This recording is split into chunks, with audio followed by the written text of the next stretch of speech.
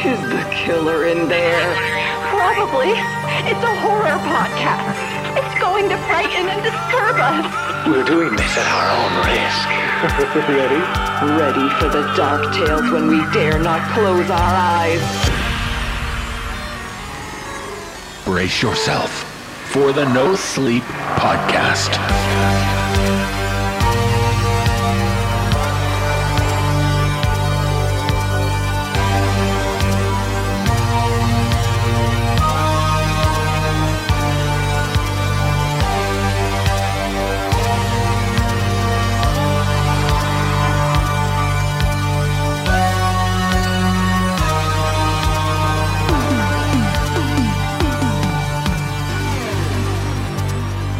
Welcome to the No Sleep Podcast video store. I'm David Cummings. Our VCR is ready to play stories about the toys and fun things which entertain us. As Season 13 settles into its third episode, I want to acknowledge the season's new theme, based around the idea of 80s slasher movies. The music, as always, was created by our maestro, Brandon Boone.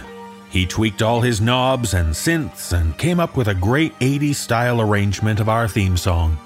And then our senior producer, Phil Michalski, took over and added all the creepy sound design to turn it into the theme you hear today.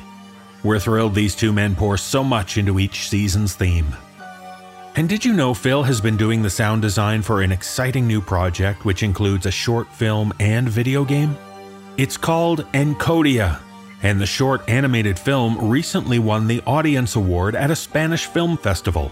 The video game, based on the film, is now available as a demo. Included in the game is a voice you might recognize, our own Atticus Jackson. So check the show notes for where you can learn more about Encodia and hear the kind of amazing audio work Phil does while playing this exciting point-and-click game. And speaking of our new theme this season, did you know Brandon has his own page on Bandcamp? There you can find a version of the Season 13 theme and much of the music Brandon composes for the show. Do yourself a favor and check out the masterful work this multi-award-winning composer creates each week. Links are in the show notes. So, Phil and Brandon and our entire team have created this week's stories, so I think it's time to begin. So turn down the lights and grab the remote, because it's time for our feature presentation.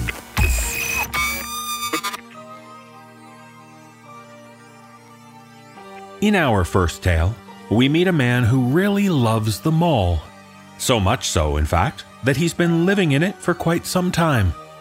But in this tale, shared with us by author P.F. McGrail, we discover that living in a mall isn't all it's cracked up to be when it's going out of business. Performing this tale is Peter Lewis. So pay attention when you're out shopping, because you never know who might have gotten their hands on items before you. And it's especially concerning when they've been handled by the kind of guy who can proudly exclaim, "I smelled every one."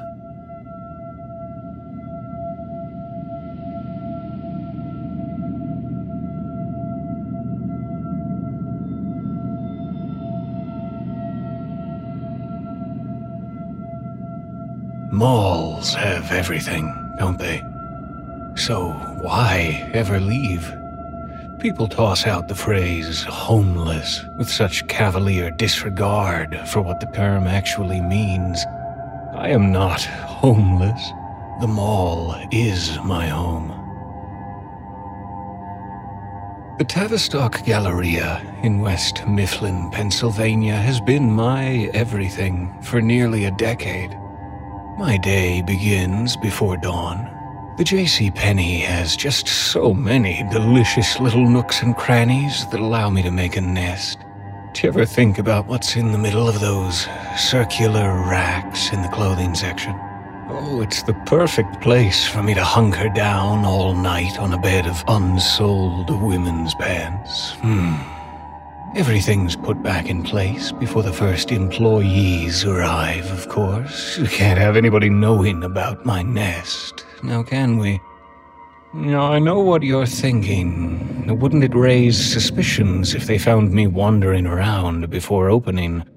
Not a chance. That stolen mall cop uniform has paid dividends many times over. And Joe, the idiot night watchman, well, he never suspected a thing. I would occasionally pretend to be a mannequin in the display case shadows, but his brain was dimmer than the after-hours lighting. Maybe that's why he disappeared without a trace. I never did find out what happened to him. And they never did replace that one. $913 a month was just too high a price for the Tavistock to monitor itself, it seems. What a sorry state. I'm polite when the situation necessitates it, and I send a good morning wave to Ursula each day when she comes in to open. You see, once a person accepts anything as a routine part of their life, be it a car, a rule, or a smiling man in a mall cop uniform, they stop questioning why that thing is there in the first place. That fact has sustained me for years. Breakfast. Oh, there used to be an amazing Cinnabon in the food court. Hell, there used to be a food court. Now there's just this creepy-ass carousel that children are rightly afraid to touch. Forlorn, I'm stuck munching on cold cuts sandwiches, remembering the intoxicating aroma of cinnamon and warmth that would greet my day with all the sweet calmness of a warm blanket. For the record, fuck Amazon and your destructive mall-crushing greed. Oh, these malls used to have everything, you see. I could pass the days just getting lost in Tavistock. I'd browse the dicks, sporting goods, pervert, and imagine that I had enough money to buy everything in Jimmy Jazz. And I would just stand outside the Bath and Body Works, smelling. There was nothing like the Victoria's Secret, though. I would come in and pretend to be looking for a gift that I could bestow upon my lovely wife. Really, I was pre-shopping. Sneaking into a lingerie shop after hours is much easier than you'd think, as long as you live in the mall. I was like a kid in a candy store, and to answer your question, yes, I smelled every single item in the store. Hey, you might be wearing one of my pre-sniffed garments right now. I promise you that it passed the sniff test.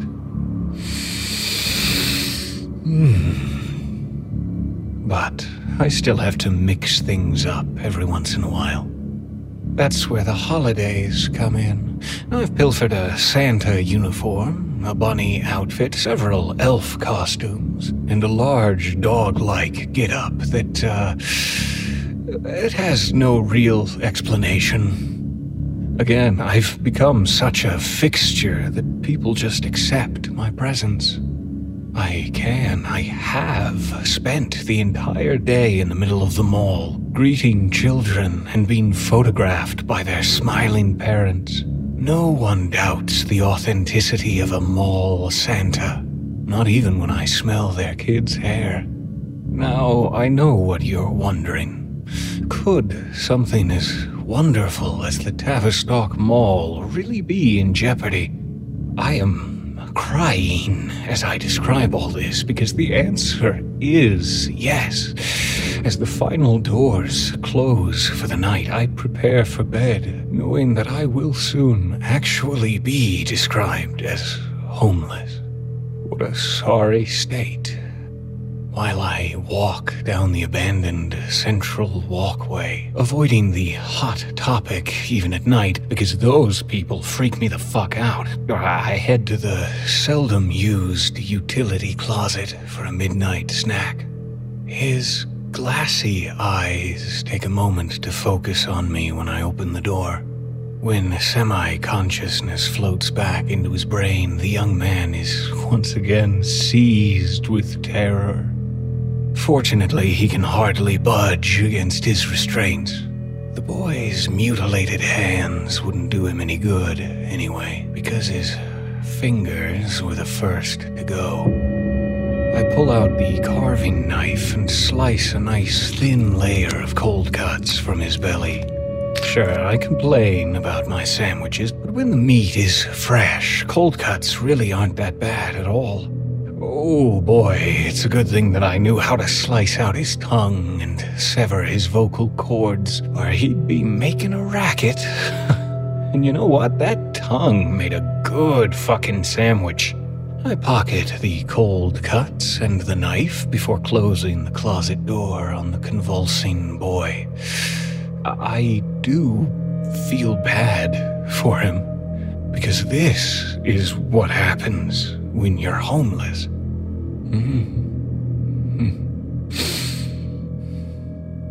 The decision is final, and it's nearly enough to shatter my heart. The Tavistock Galleria is closing forever in June. We all knew it was coming, really, but I just didn't want to believe it. I couldn't.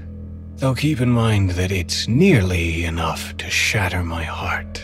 It's not quite sufficient. See, malls have everything, don't they? So why should I ever leave? I can't find a reason, either. But what I can find is another mall. So, I'll be searching the country for the best possible fit. Nearly every major metropolitan area has one, after all. I will search until I find one with everything I need. A Cinnabon, a department store, hidden corners, lots of children. Hopefully not a hot topic, but beggars can't be choosers. Well, smell you soon, folks.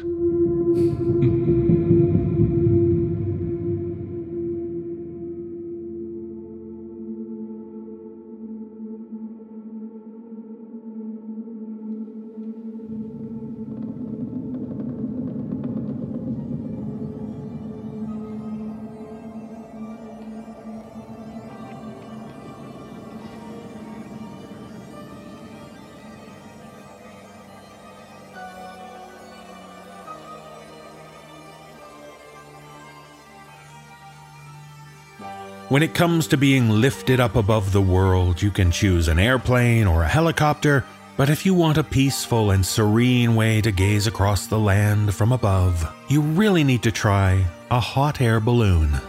But in this tale, shared with us by author Manon Lysette, a mysterious stray balloon descends on a farmer's field, setting off a most disturbing series of events. Performing this tale are Erica Sanderson and Jeff Clement. So we might not know how the journey is going to end, but we do know that it all started with a hot air balloon.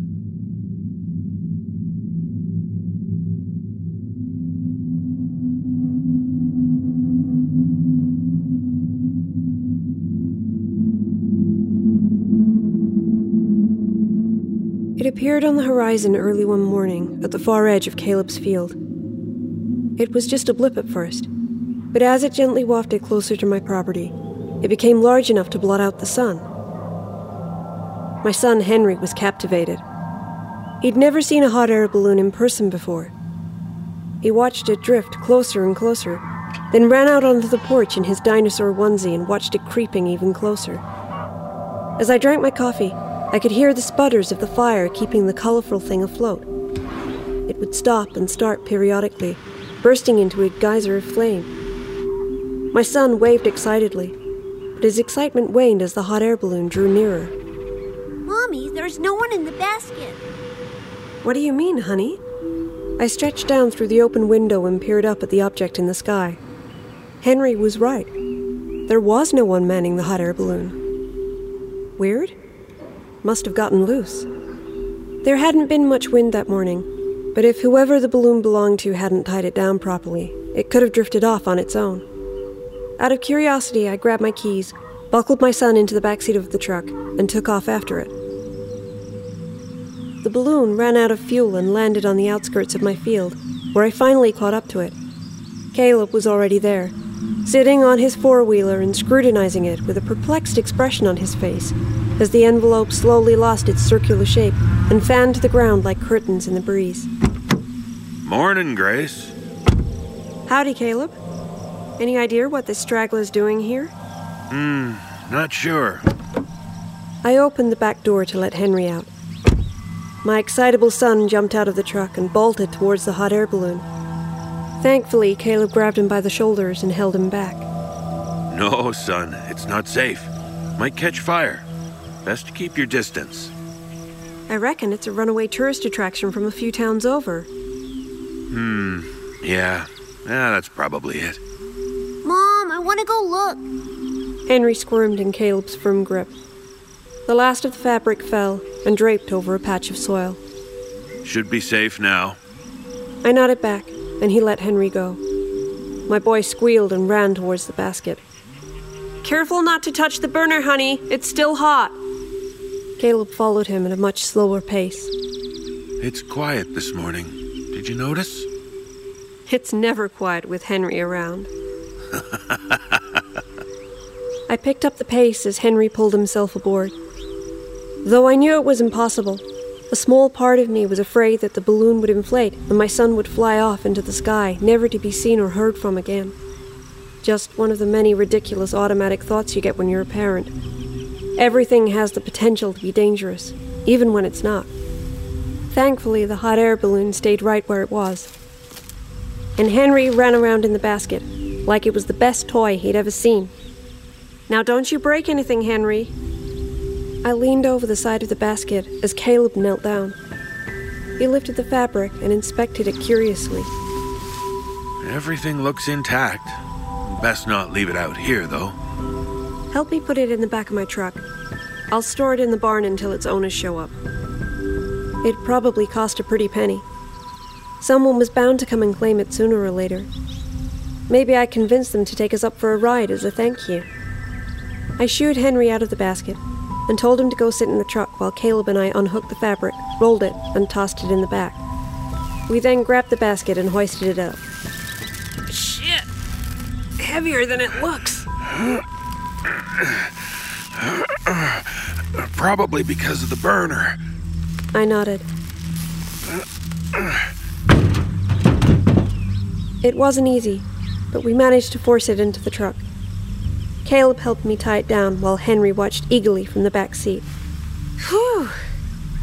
I wiped my brow. I was definitely having second thoughts about bringing it into the barn. Maybe I'd just throw a tarp on it once I got home and call it a day. Caleb wiped his hands on his jeans. Well, I best be headed back. The wife will want to know what all the excitement was about. Thanks, Caleb. Y'all take care. He hopped on his four-wheeler and gave me a wave. We both took off in opposite directions. Henry watched as Caleb disappeared on the horizon, and then stared at our rows of corn the rest of the way home, silent until we pulled into the driveway. Mr. Scarecrow's doing a good job today. What? He pointed to the field. Look! I followed his gaze to the scarecrow. For the first time in years, there were no crows cawing around it, or anywhere else on the property. Stupid thing never worked before. Didn't know why it was working now. Well, I'll be damned. Caleb was right.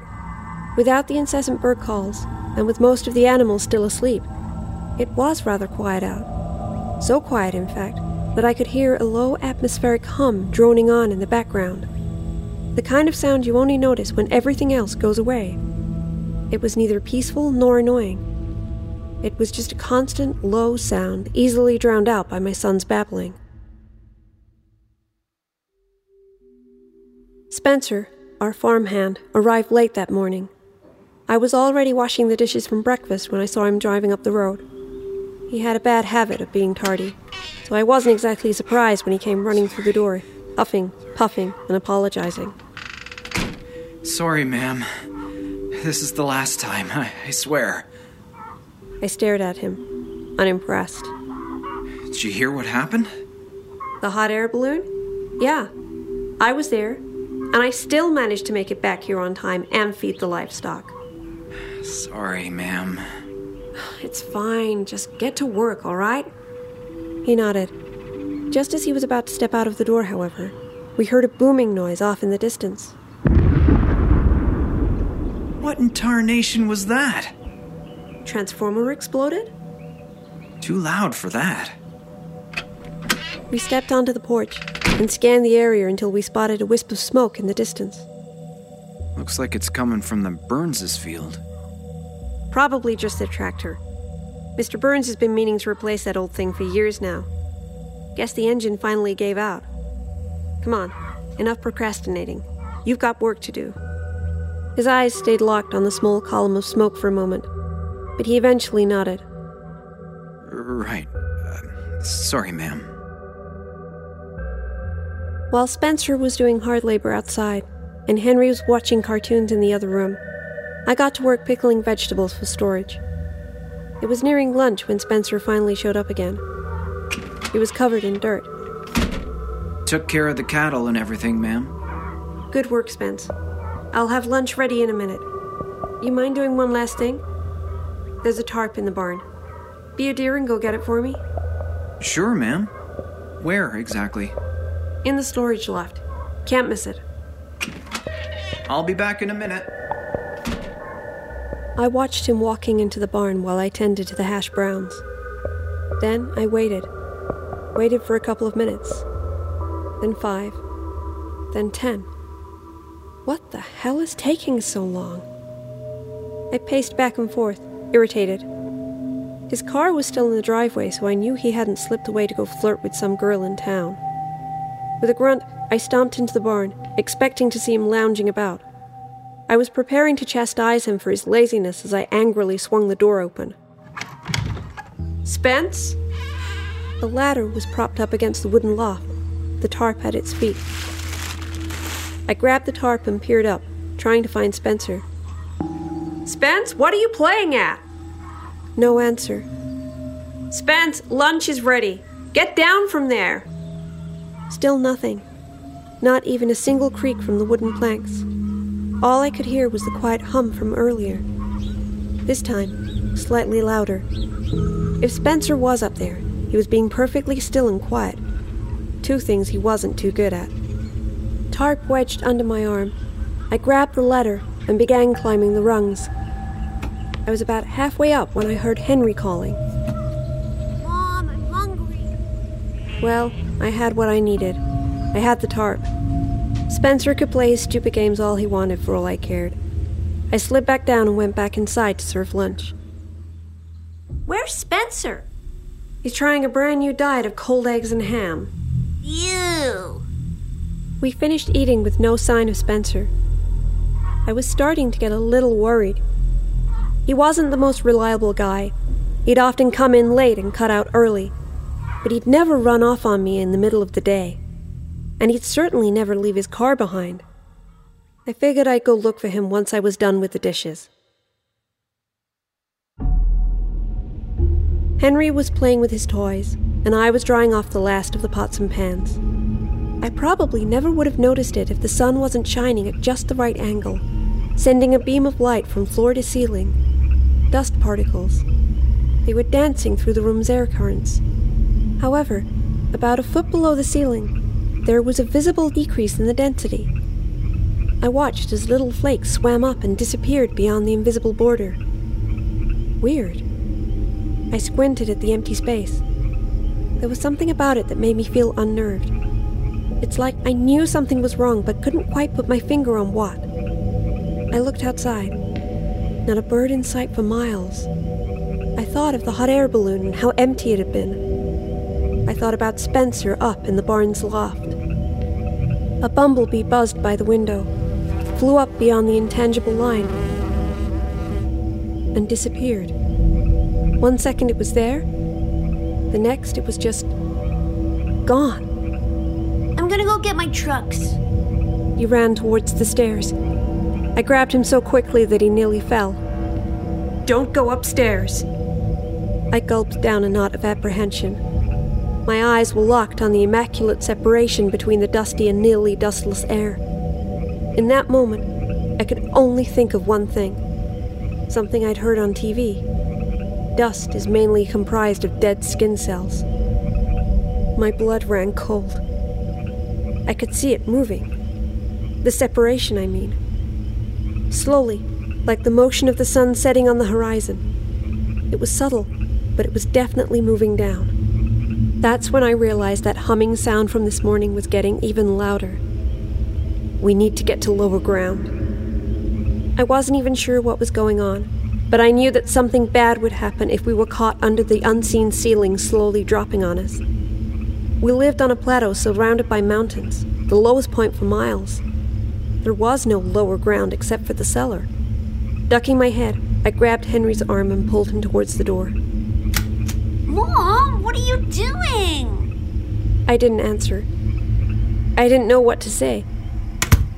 I closed the door tightly, unsure whether or not it would help keep it, whatever it was, out.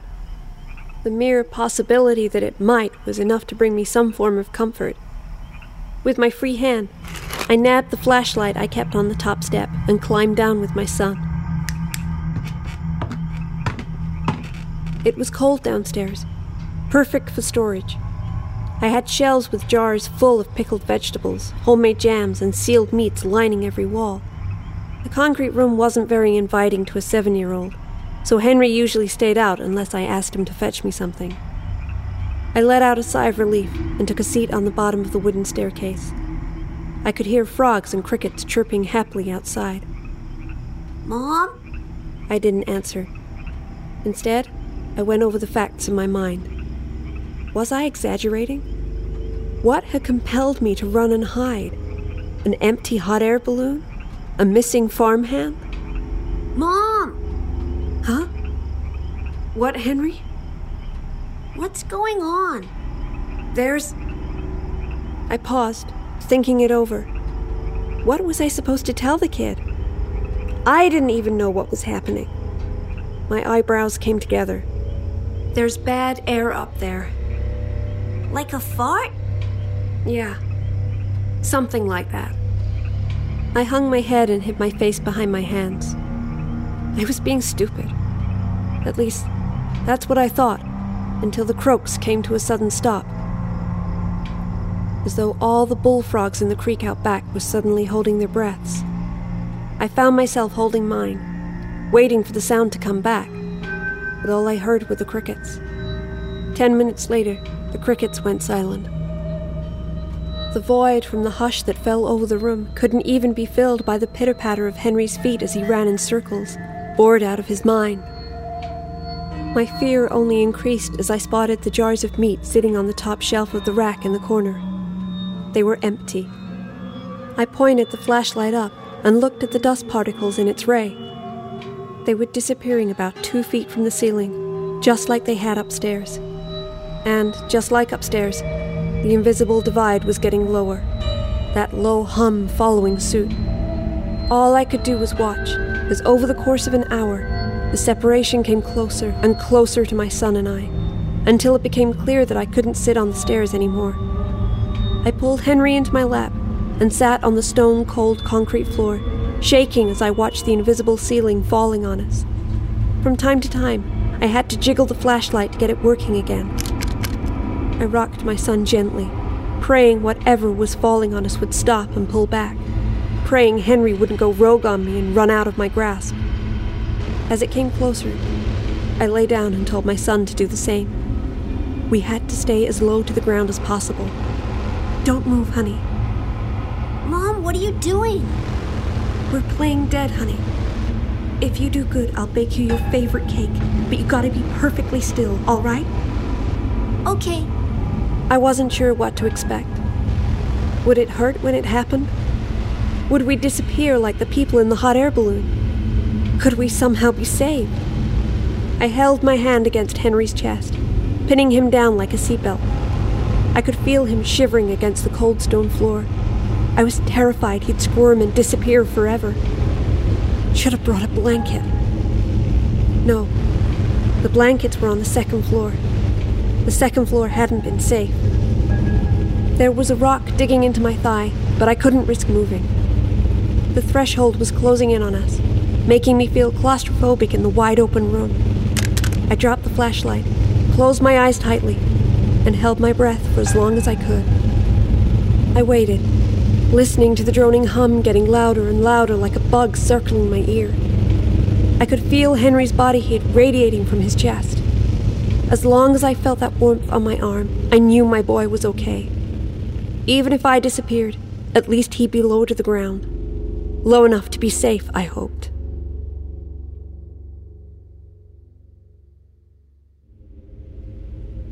We must have been there for at least an hour, maybe 2, before the sound became more distant. Henry had somehow fallen asleep despite the displeasing conditions.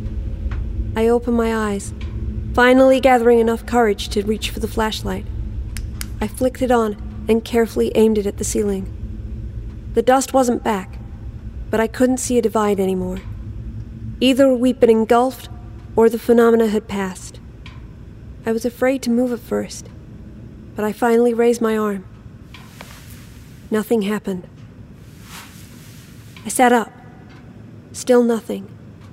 I let out a sigh of relief. We'd been spared. Somehow, by some miracle, we'd been spared. When the hum completely faded, I cautiously climbed up the stairs, keeping my head low. I opened the door and looked around. The sound was gone. The invisible divide gone with it. It was over. After waking Henry and warming him up, I headed out to the barn. It was empty. No birds, no livestock, not even a single fly buzzing around the cow manure. Every single animal on my farm had gone missing. We got in the truck and headed towards town. As we passed the Burns' farm, I saw their crop duster crash to pieces in the field. Must have been the explosion Spencer and I had heard earlier. I stopped to check, but the plane was empty. I knocked on the Burns' door, but received no answer. I drove to Caleb's farm and tried them. No answer. I drove to town. There was no one. Not a single living being. Not even a goddamn squirrel.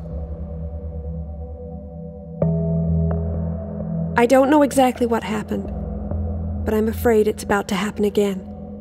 I can hear that hum in the distance. As much as I want to get out of here, I can't take the risk.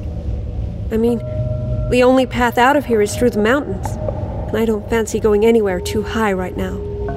I'm going to try my luck and hide in the cellar again. If you don't hear from me, it means we weren't lucky enough to be spared twice.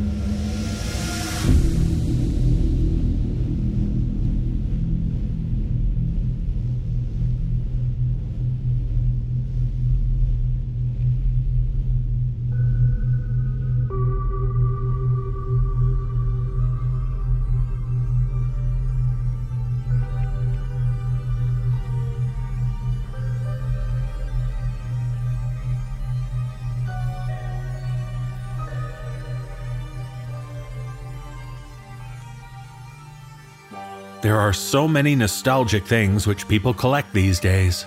Toys of all sorts, and one of the most popular items for collectors are dolls. But in this tale, shared with us by author Marcus Demanda, we meet the wife of a doll collector, and she doesn't have quite the love affair with collectibles. Performing this tale are Addison Peacock, Graham Rowett, and Sarah Thomas. So by all means expand your collection, but be careful if you come across the more vintage goods, particularly Winnie, the walking and talking doll.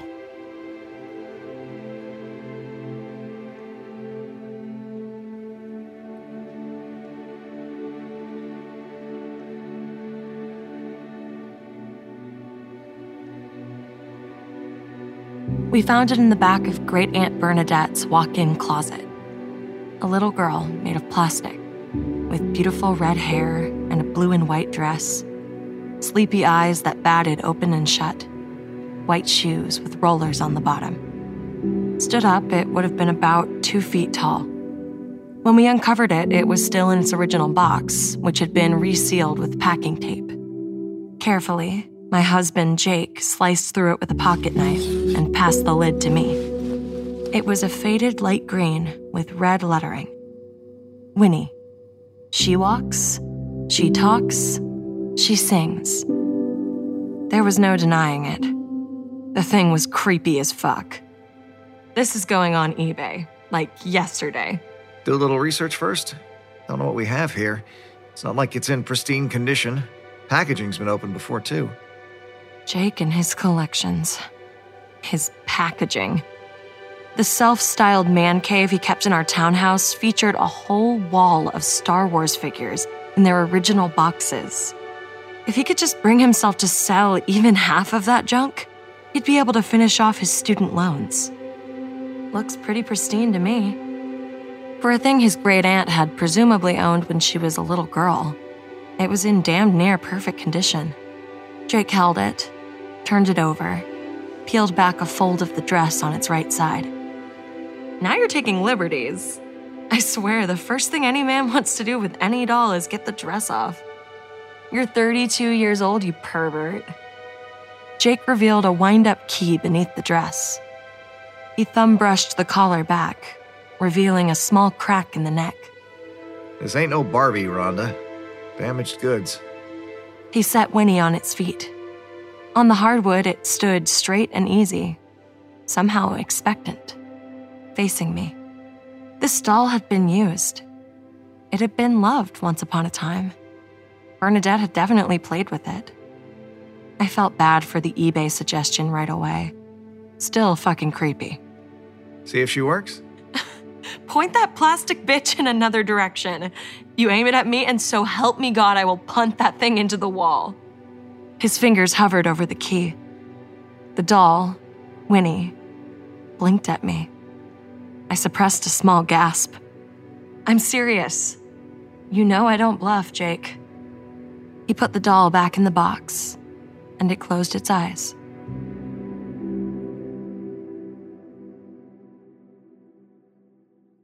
Jake and Bernadette hadn't been close.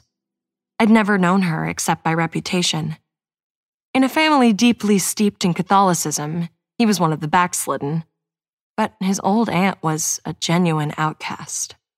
She'd been a lifelong spinster, working her early years away as a midwife with no children of her own. Later, she'd been a fortune teller, a tarot reader, a conductor of seances. My mother-in-law branded her a Satanist, which Jake assured me was a crock of shit. And yet, there was no shortage of occult oddities sprinkled all over her small single-floor house, which had doubled as her place of business. I'm not just talking tarot cards and Ouija boards and goat masks either. There were charms, amulets, beaded necklaces, sacrificial knives. She had jarred fetuses, pigs and bats for the most part, although some were unlabeled and unidentifiable, floating in God only knew what liquid solution. She even had a framed, mummified face that I hoped was fake, complete with a silver engraved nameplate that read, Mother Abigail. Jake parted the beaded curtain on our way back out of the closet, Winnie tucked snugly under an arm. She was a collector, I guess, like me. I moved right for the bedroom door, pointing to a stuffed rat that had been mounted to standing with an iron rod up its ass. Only if you compare that to an Empire Strikes Back era Boba Fett action figure. Yeah, she was a weird old bird, I know. His parents had flatly refused to clean the place out. They hadn't even gone to the funeral, which had been largely attended by elderly strangers, most likely Bernadette's customers. There was no one else. No blood relations other than Jake. Maybe I was predisposed to find the doll scary in a house like this. Not that I believed in magic or ghosts or anything, really. But creepy old people kept creepy old things, it seemed. I wanted out of here. In the living room, Jake put a hand on my shoulder, stopping me. Rhonda, what do you think we should do with all this stuff? I looked around, turning a full circle. The table and chair that Bernadette had used to commune with her customers and their dead relations was oak cut. That thing alone would go for $1,000 at least. We'd already made 2 trips to the Goodwill with her clothes. most of which might actually have passed for normal in, the 60s or 70s. We'd get a quote on her VW tomorrow if Jake stuck to the plan and took off work again. You mean the weird shit? Yeah. It's not like we're going to keep any of it or donate it, right? We could cart this stuff to the landfill and be done with it today. It was tempting. Including the doll? After we figure out if she's worth anything, and if she still works. She, he said. Not it. Of everything, only the sale of the house would be split with the rest of Jake's family, and we could take as long with that as necessary. Like I said, Jake, eBay and Craigslist. We can leave all of it right where it is until we've unloaded what we can online. Then dump the rest at the county landfill. That might take a while, but sure. I didn't think it would take that long. The shit was weird, sure, but then so were people.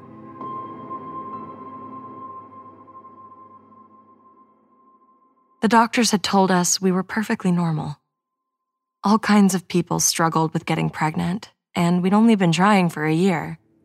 They'd recommended fertility treatments, but we were reluctant to go that route until we'd given it more time. We wanted a baby, not triplets. And we were still hopeful. We'd even picked out our townhouse in part because of the small upstairs room next to the master bedroom that could serve as a nursery. And that room, being unused, was where I told Jake he could put Winnie the walking and talking doll until we decided what to do with it. But first, he brought it into the kitchen. Hard floor. Perfect surface for a test run. I surrendered wearily, plopping down at our little table so as to get out of the doll's path. Fine. 10-1 the key breaks off in your hand. I really believed that. How many decades had passed since this child's toy had done anything? It was only plastic, already cracked at the neck. Jake knelt with the doll, took her gently from the box, set her on her feet with the little white shoes and rollers. The key creaked and clicked as he twisted it, but it did not break. He only turned it a few rotations. Then he let the doll go. With small, shaky steps, it shuffled forward. Strange that its eyes remained shut until the voice mechanism on the inside warbled to life. And when they did open, they batted and fluttered as though awakening from a long sleep. And, true to its advertising, the doll sang. Or, it tried to. The voice was scratchy, as though played from a dusty record. Distant, as though from a bad radio signal. It missed certain words as it crowed.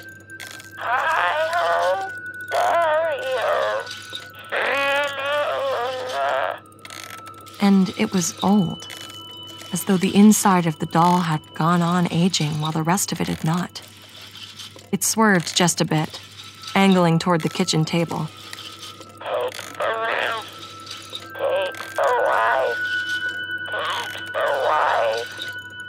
I stood out of the chair so fast I upended it. Okay, fuck all that. I drew my foot back out of the way. But when he stopped, having barely advanced 2 feet away from Jake, and was still 2 feet away from me, its internal record, which had apparently hit a skip, shut off with its last step. Its eyes batted shut. It works! Holy shit, Rhonda! Hold on there. I wouldn't call the sound quality crystal clear. Gotta find out how old our little girl is. Jake drew his phone from his pocket and began swiping, typing, sounding out his keywords as he entered them. Winnie the walking and talking doll. I don't care how old our little girl is, Jake. We're taking it to the dumpster out back or storing it back at Bernadette's with all that other crazy voodoo crap. Maybe she has a ghost trapped in her. You don't want me leaving ghosts in the dumpster for our neighbors to find, do you? Very funny. I started saying more, but then stopped. Teasing or not, it was actually a fair point. Jesus. Jake showed me his phone screen. His search had taken him to a sales site for antique collectibles and toys. On it was another Winnie doll, almost exactly the same, but with a red dress instead of a blue and white one. The pitch read, "Vintage 1950 doll, Winnie, 25 inches.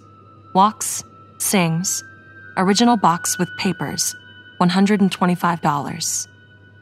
Okay, see that? The seller can't even give her away. Rhonda, she's almost 70 years old. Winnie shuffled forward another half step, the key twitching. Child. Caught on another skip, maybe. I put my hand over my mouth. The words. The timing. Jake knelt behind the doll, twisted the key some more. Winking at me, he turned it around and pointed her the other way, and let it walk again. The wife takes the child. The wife takes the child. The wife takes the child. She'd made it past my husband and was shuffling into the hall as though making for the stairs. For the nursery, I thought, watching it until it stopped again. Oh, Rhonda, this is a YouTube video waiting to be made. Yeah, I said, opening the folding door in our kitchen to the washer-dryer unit. There, on top of the washing machine, was our toolbox. You mean the one where we play a couple who misses every goddamn horror movie cue that's ever been done until they both end up dead? Exactly, that one, and it'll... He kept smiling until I pushed past him, brandishing the heavy steel hammer with the comfortable rubber-encased grip. We're not making that video, Jake. I advanced on the doll without looking back. Rhonda, come on, please, you're not serious. I took a knee, raised the hammer over my head. The key in the doll twitched. Its feet shuffled forward. The wife takes the child. Takes the child. Takes the child. Takes the child. I smashed its head in. The face cracked down the middle. One eye went rolling, a tiny piece of plastic skittering over the hard, wooden floor of the hall. I pushed it down to the floor, switched to the claw of the hammer before going for the middle of its back. I struck it over and over until it finally quieted. Shards of broken doll were everywhere. I heard my husband come up behind me. Rhonda. His voice was choked. What was it in his tone? Sadness? Disappointment? Betrayal? There. Can I take it to the dumpster now? Rhonda. But looking down on the doll, I suddenly understood the feeling Jake was trying to project. Shock. Simple, terrible, unbelieving shock. Underneath the doll, from the original crack in its neck, the crack I had not made, oozed a spreading puddle of blood.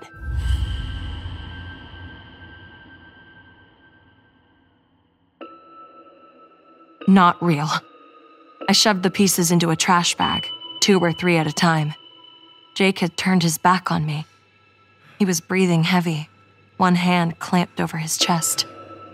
It's fake, Jake. It's like all that bogus hocus-pocus shit in that old bat's house. Those goddamn pickled animal fetuses were bogus, and so is this.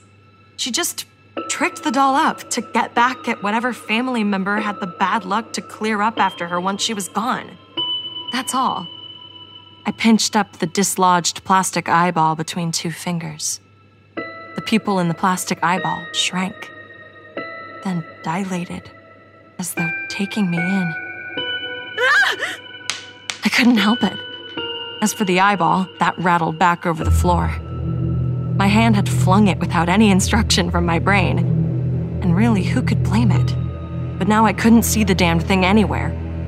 Jake hadn't responded to my scream. I turned on my knees to face him. He was heaving breath, his hand still over his heart. Jake, what? Jake, you're scaring the shit out of me. I went for my phone. Better to call 911 and have it turn out to be nothing than to wish I had called later. But Jake stopped me. Panic attack, I'll be okay, but... God, Rhonda, what if... What if it's her? I stood, hefted the bag. The only parts of the doll not in the bag were the eyeball and the small smear of red whatever the fuck. Her? What are you talking about? Auntie Bernadette. In the doll. What if she, I don't know, displaced her spirit or something? You got some weird relatives, I'll give you that. But that's crazy, Jake. Don't you go crazy on me now. He looked like a little boy standing there, lost and afraid. I moved in to give him a hug, but he held his hand out, warding me off. He shook his head. His voice still wasn't quite right. Go ahead, hug me later. I'm not mad, just take it to the dumpster like you wanted. Okay. Maybe call the local exorcist while I'm out. Tell him to meet me outside. He didn't laugh. He unrolled a few paper towels over the sink, wetted one. He pointed to the red smear. I'll finish cleaning up. Just get the thing out of here.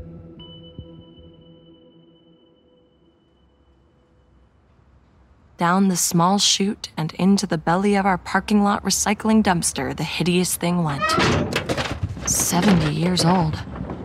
Enjoy being reincarnated into something useful, Winnie. Maybe an enema tube or something. The big blue recycling box that serviced 3 blocks of townhouses in our neighborhood was closed at the top, and large enough for the bag to echo on its way down. The noise of its passage into hopeful oblivion never really stopped. At least not while I was there. It was almost as though I could hear the plastic shards shifting around. Maybe some inconsiderate asshole had thrown their food trash in there, and now a rat had gone in to find it. In my head, I could hear it singing in its old woman voice. The rat takes the cheese. The rat takes the cheese. I hold the dairy. The rat takes the cheese. I hurried back to the townhouse, shut myself in, and locked the door behind me.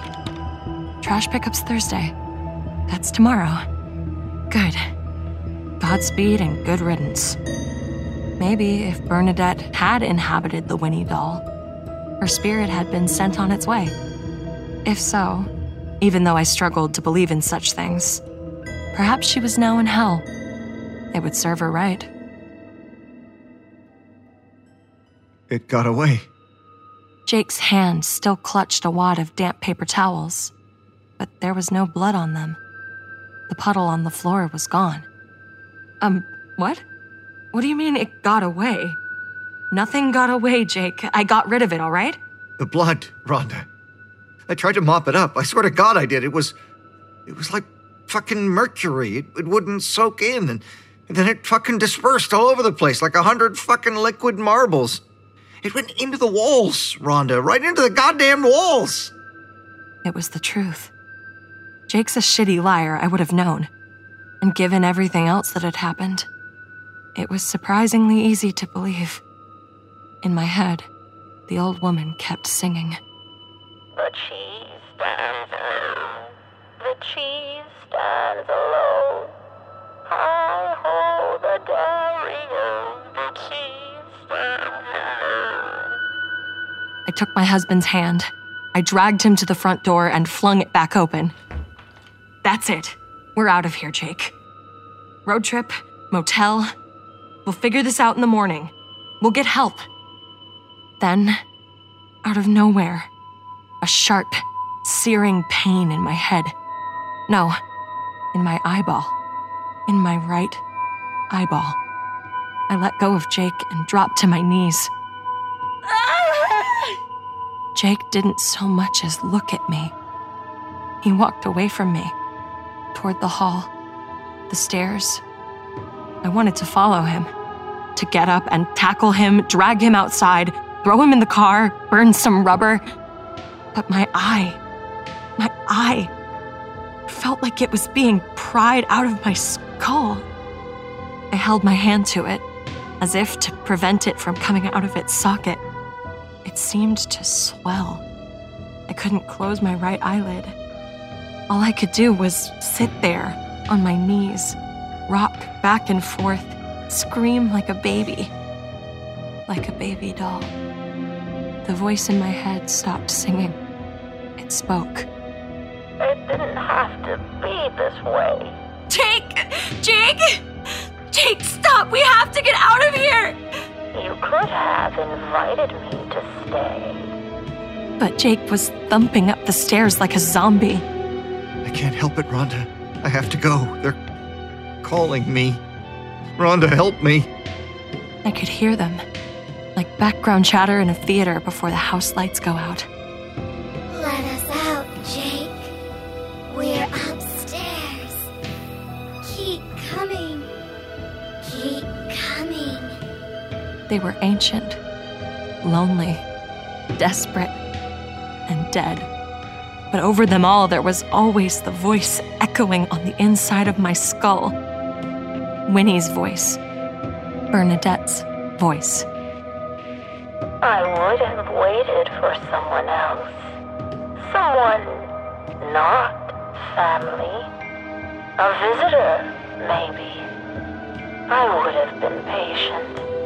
I've always been very patient, child. Get out of my fucking head, bitch! The pain receded. My eye went numb and scratchy, dry. But not now. I'm coming in, Rhonda. I'm coming in to stay. I'll make a baby with him. A real one. And you'll be the baby doll.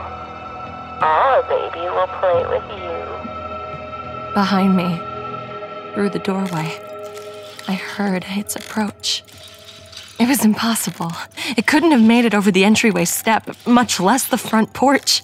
But there, right in front of me, plainly to be seen through my good left eye, shuffled Winnie the walking and talking doll. She was still shattered, her dress gone, the plastic covering her torso gone. She was a pair of arms and legs and a head, held together by old metal rods and discs and screws. Her interior record player was cracked, but still in place. The needle clicked against it, looking for a small vinyl record that was no longer there. Her right eye was brown, and it was too big. It was too real. It was mine. Our baby will play with you, Rhonda. All day. Like hell it will. I regained my feet. With the pain gone, it was easy. Maybe you didn't hear me before, but I don't bluff. And with that, I reared back and punted it with everything I had, heedless of the damage it might do to my own foot.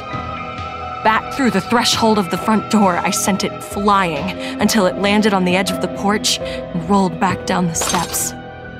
For the moment, my head was clear. Through the hallway, I charged at a full sprint and up the stairs, only mildly aware of the pain in my right foot that would blossom into agony later when I had time for such things. For now, the only thing that mattered was Jake. I found him at the open doorway of his geeky little man cave. I ran to him. Before I made it to his side, I saw into the room.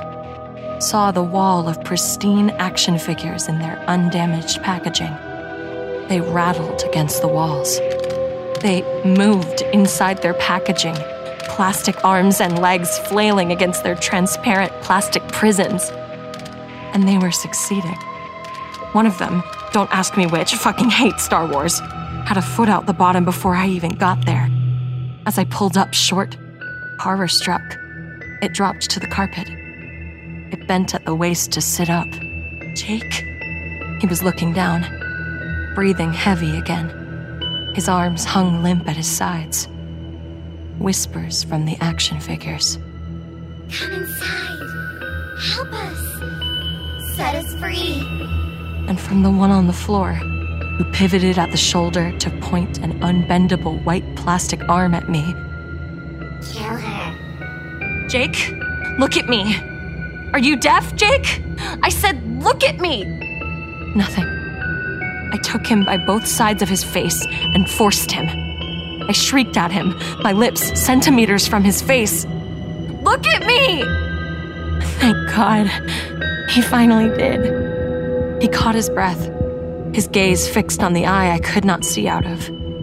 In that moment, I knew it was Winnie's dead eye, the one I dislodged from her head earlier, only now it had grown to accommodate the space of my eye socket. And I could feel my legs stiffening, the skin hardening. He took my hand. In the man cave, several other figures were dropping free of their prisons. A few were on their feet, teetering, their balance unsure and difficult on the carpeting. "Now, Jake!" He listened, and we ran. Down the upstairs hall, down the stairs, through the kitchen, and onto the porch, where Winnie was waiting. Her plastic skin rippled at my approach, slowly softening towards real human flesh. This time, I punted her with my left foot. Jake caught me before I could fall.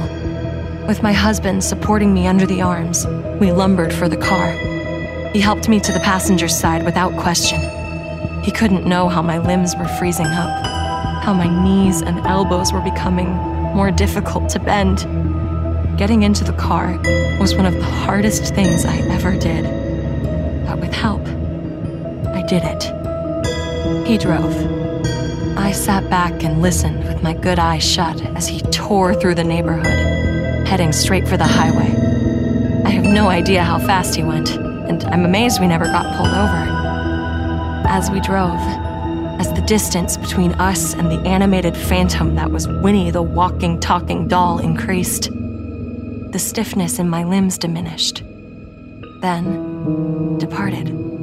The pain in my eye returned, and it was excruciating, even worse than before. But it was good. I was getting my eye back.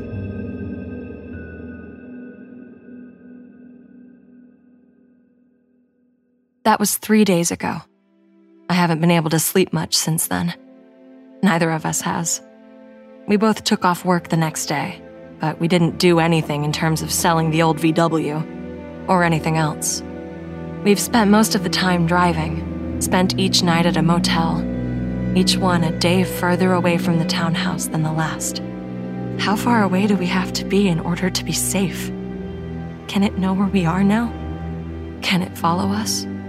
Jake's been in touch with his family, even the weird-ass turbo-religious ones. And suddenly, Jake doesn't find them so weird, particularly in their unwillingness to participate in the closing of his Aunt Bernadette's estate. Nor does he find their accusation of Satanism quite so worthy of scorn as he used to. It's difficult to blame him, all things considered. Even so, I hope I get the old Jake back, and soon. As for me, I put it down to a strange old lady that found a dark power through the strength of her belief.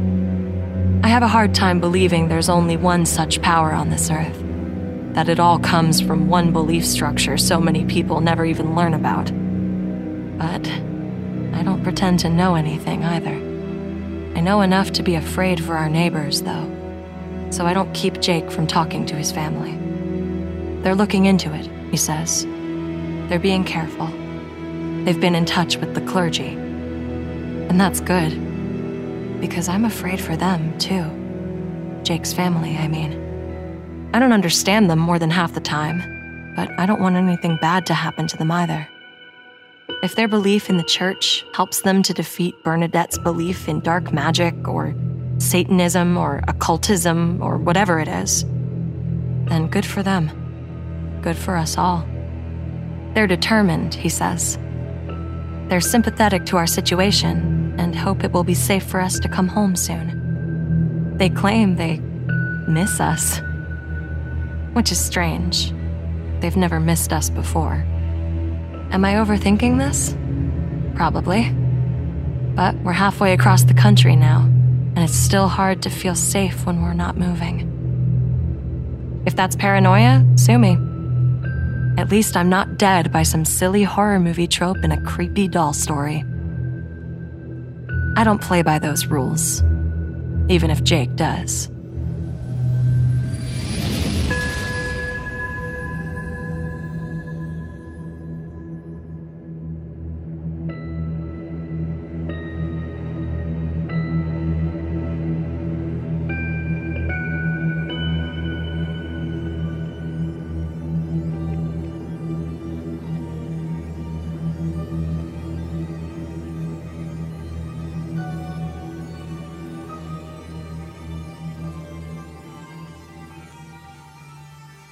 Origami is a popular and relaxing pastime.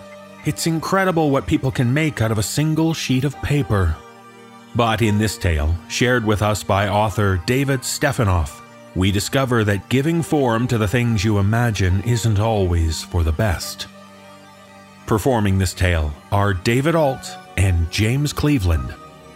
So sure, take up origami and create a paper swan. But beware, because paper cuts might be the least of your worries when you make the final fold.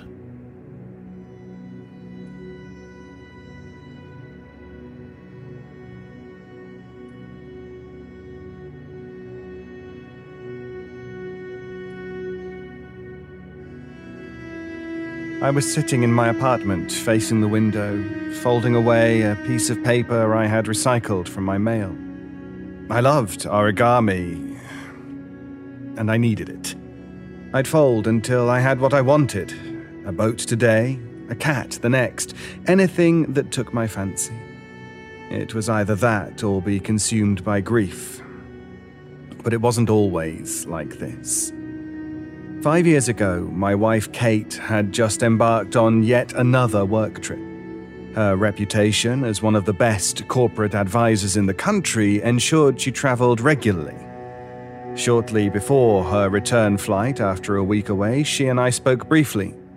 I had made a dumb joke about the plane food, telling her that it should really be called PLAIN food. She laughed, and then she told me she would think of me from first class while sipping a G&T, having secured an upgrade earlier that evening. The call had ended with me telling her to return her tray to the upright position, and she laughed again, blew kisses down the phone, told me she loved me, and would see me later. I never saw her alive again.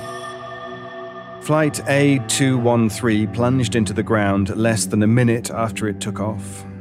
Investigations later revealed details of a major electrical malfunction causing a series of events that caused the plane to lose power, altitude, and ultimately the lives of all 120 passengers and crew on board. The thought of my wife's fear in the final moments of her life as the plane descended follows me everywhere I go. She was only an hour away, 1 fucking hour. A day doesn't go by where I don't imagine her on that plane as it descended and literally feel her terror coursing through my own veins. To refer to it as a thought is not correct. It is now someone I have become. The sadness is me. What I would give for one more day, one more hour. These thoughts cycle through my mind constantly, and once they stop, the cycle starts again. There is now no longer a beginning or an end. I remember the times we shared, the laughter, the joy, and even her anger with me sometimes, and mine with her. From the first time we met to our first date, the first time we kissed and made love, to the time I asked her to marry me, knowing she was all I wanted and needed. And now I was all alone, with a deep hole and pain in my chest that had not abated even 5 years on. Instead, it increased, especially towards the anniversary of her death. I knew I was falling deep into depression, but it felt like a roller coaster ride. I keep tumbling with nothing to cushion my fall. I knew I was sinking, but there was nothing I could do to stop it. Being in my apartment was a constant reminder of how my world had changed that day. Living directly under the flight path with upward of 6 planes passing overhead per hour ensured I could never forget. Thankfully, a noise curfew had been imposed from 10 p.m. till 6 a.m., meaning the skies are clear within that time, only to resume again at dawn. In the evening, if I looked up from my origami out of the window, I could see crowds going about their business, people moving through the streets like we used to. There is always a lot of activity and chatter I used to love, but these days I find myself indifferent to small talk. I pressed down firmly on a fold, moving the paper between my fingers, the corners meeting. I pressed down more firmly, being careful to line up the side of the paper with the fold. Turning the paper over and feeling the tiny fibers bend from one corner to the other, I pressed quickly but carefully, ensuring uniform distance between the sides. The orange shape in front of me seemed to amplify the sunset streaming in through the window. The evening hue painted the entire room a light peach color, and the humidity caused the paper to grip slightly uneasily between my fingers. As I shifted my focus from the paper to the window, the apartment started to shake slightly. There seemed to be no end to the planes taking off and landing. My eyes returned to the paper, which was now more of burnt orange as the light continued to drain from the day. I pushed back my chair and moved across the room to flick on the light switch. A different but equally warm glow wrapped the room, and for the briefest of moments I basked in the new artificial light before returning to my chair and to my partially complete origami tiger, now sitting patiently on the table. You'd hardly know it was a tiger at this point by looking at it. Only I knew. If you've ever seen incomplete origami, you will understand what I'm talking about. It generally doesn't resemble a whole lot right up to the end, and sometimes not even until the final fold. The excitement of the reveal, or better still, the few folds just before, always made my hands move more swiftly, while still maintaining the precision and calculation needed to faithfully complete the piece. I had been practicing for over 25 years, and I was pretty good at it. I could make virtually anything from jungle animals to tropical birds to most fish. Glancing back at the window, I noticed my reflection was now clearly visible, the sky now as dark as a raven's wing. Night was here. Pushing back my chair, I walked to draw the blinds, and a sensation of time slowing almost to a stop fell around me. Walking the short distance across the room, I passed by a photo of Kate and me, both grinning with an intoxicated honesty that revealed our love and adoration for one another.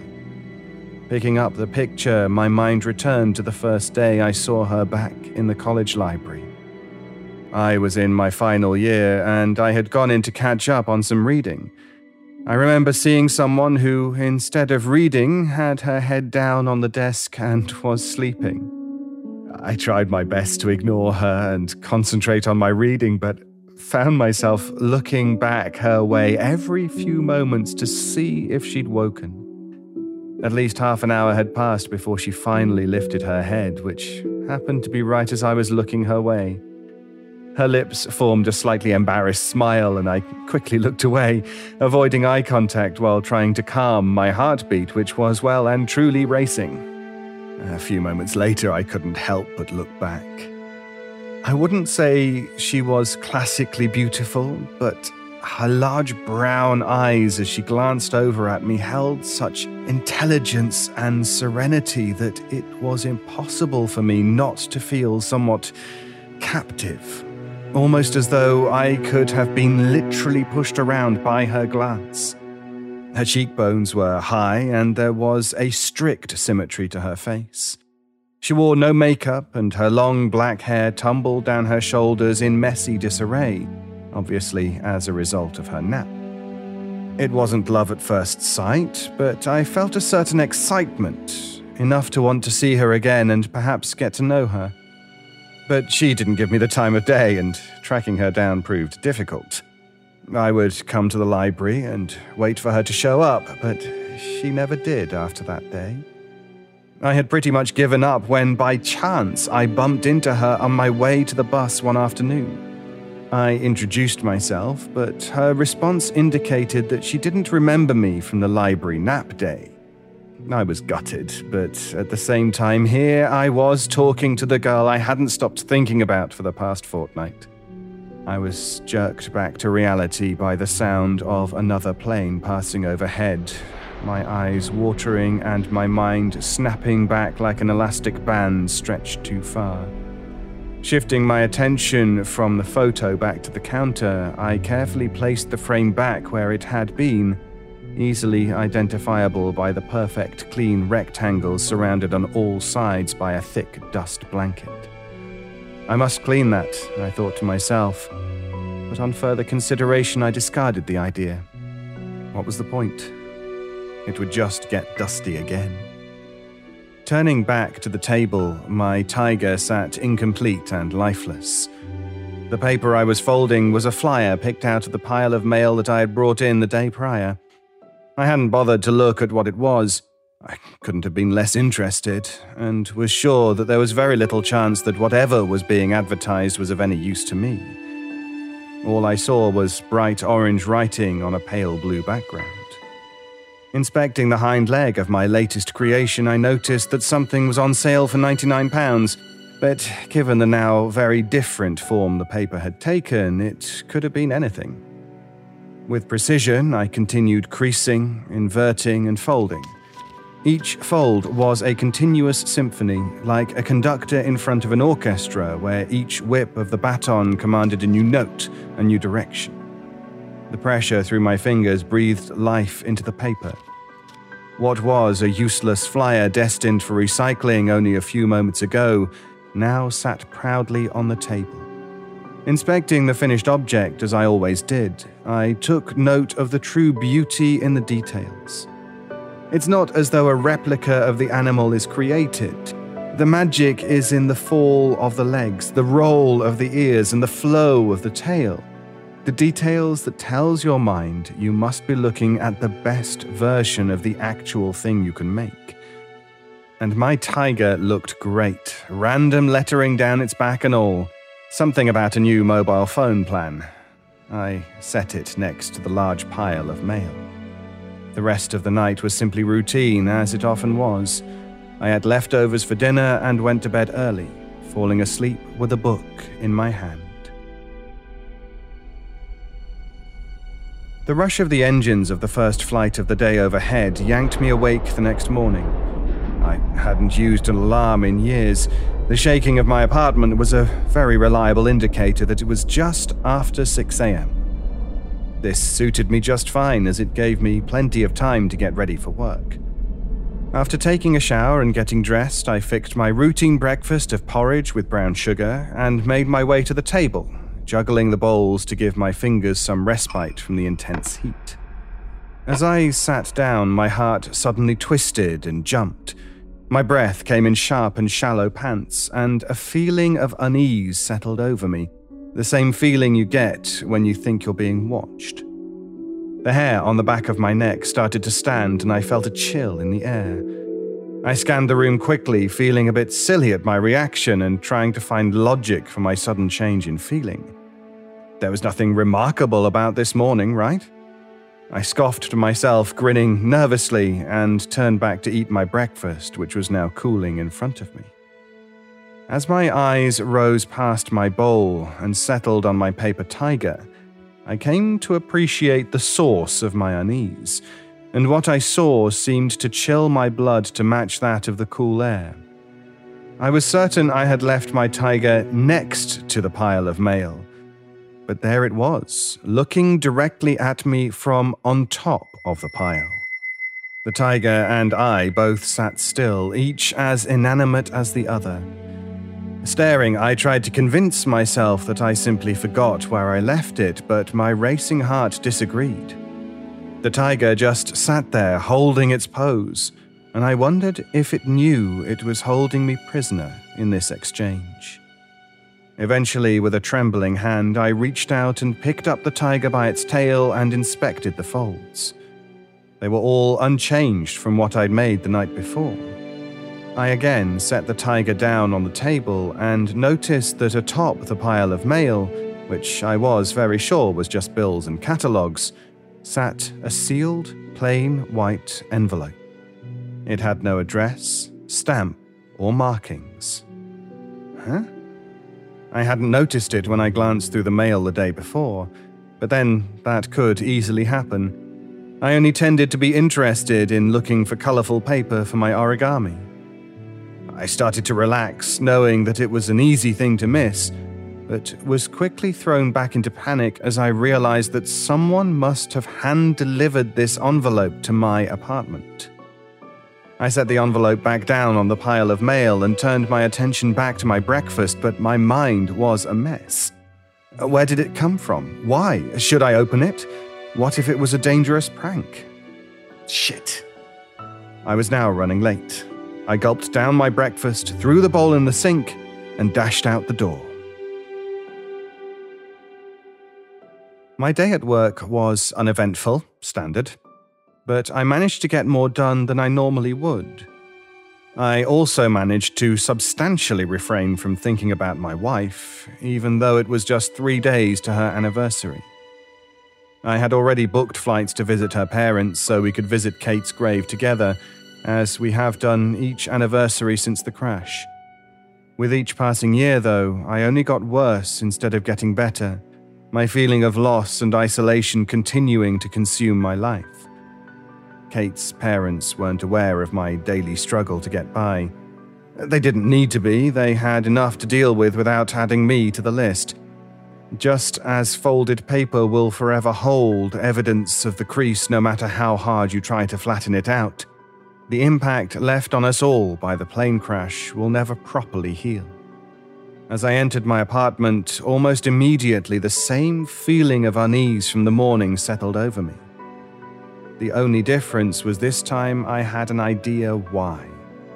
I dropped my bag and glanced across the small room to the table. What the hell? Right there, on the table, was my tiger, again sitting atop the stack of mail, which was topped by the sealed white envelope. I didn't know what was more disconcerting, the thought that someone may have been in my apartment playing a prank, or that my tiger had somehow moved by itself. I crossed the floor and grabbed the envelope from beneath the tiger, causing it to topple and come to rest on its side. Before I could rethink my actions, I tore open the envelope and removed its contents. In my hands was a small stack of the most exquisitely decorated pieces of paper I had ever laid eyes on. Each piece was seemingly more beautiful than the last, different designs so intricate in their detail I could have sworn the patterns were moving under my thumbs. As I flipped the stack over, I was again dazzled by the luminescence between my fingers, and any thoughts of their origin flew from my mind. There was something about this paper that pushed my regular thoughts away and opened a presence to which I was wholly unfamiliar.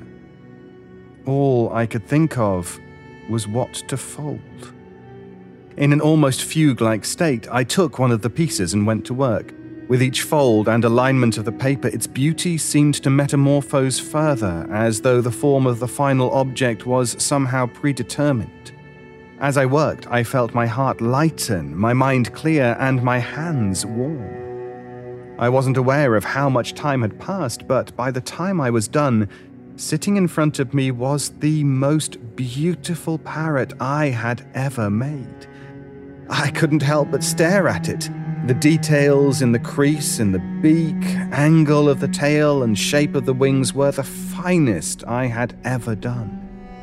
Pushing back my chair, I stood and shook my head clear.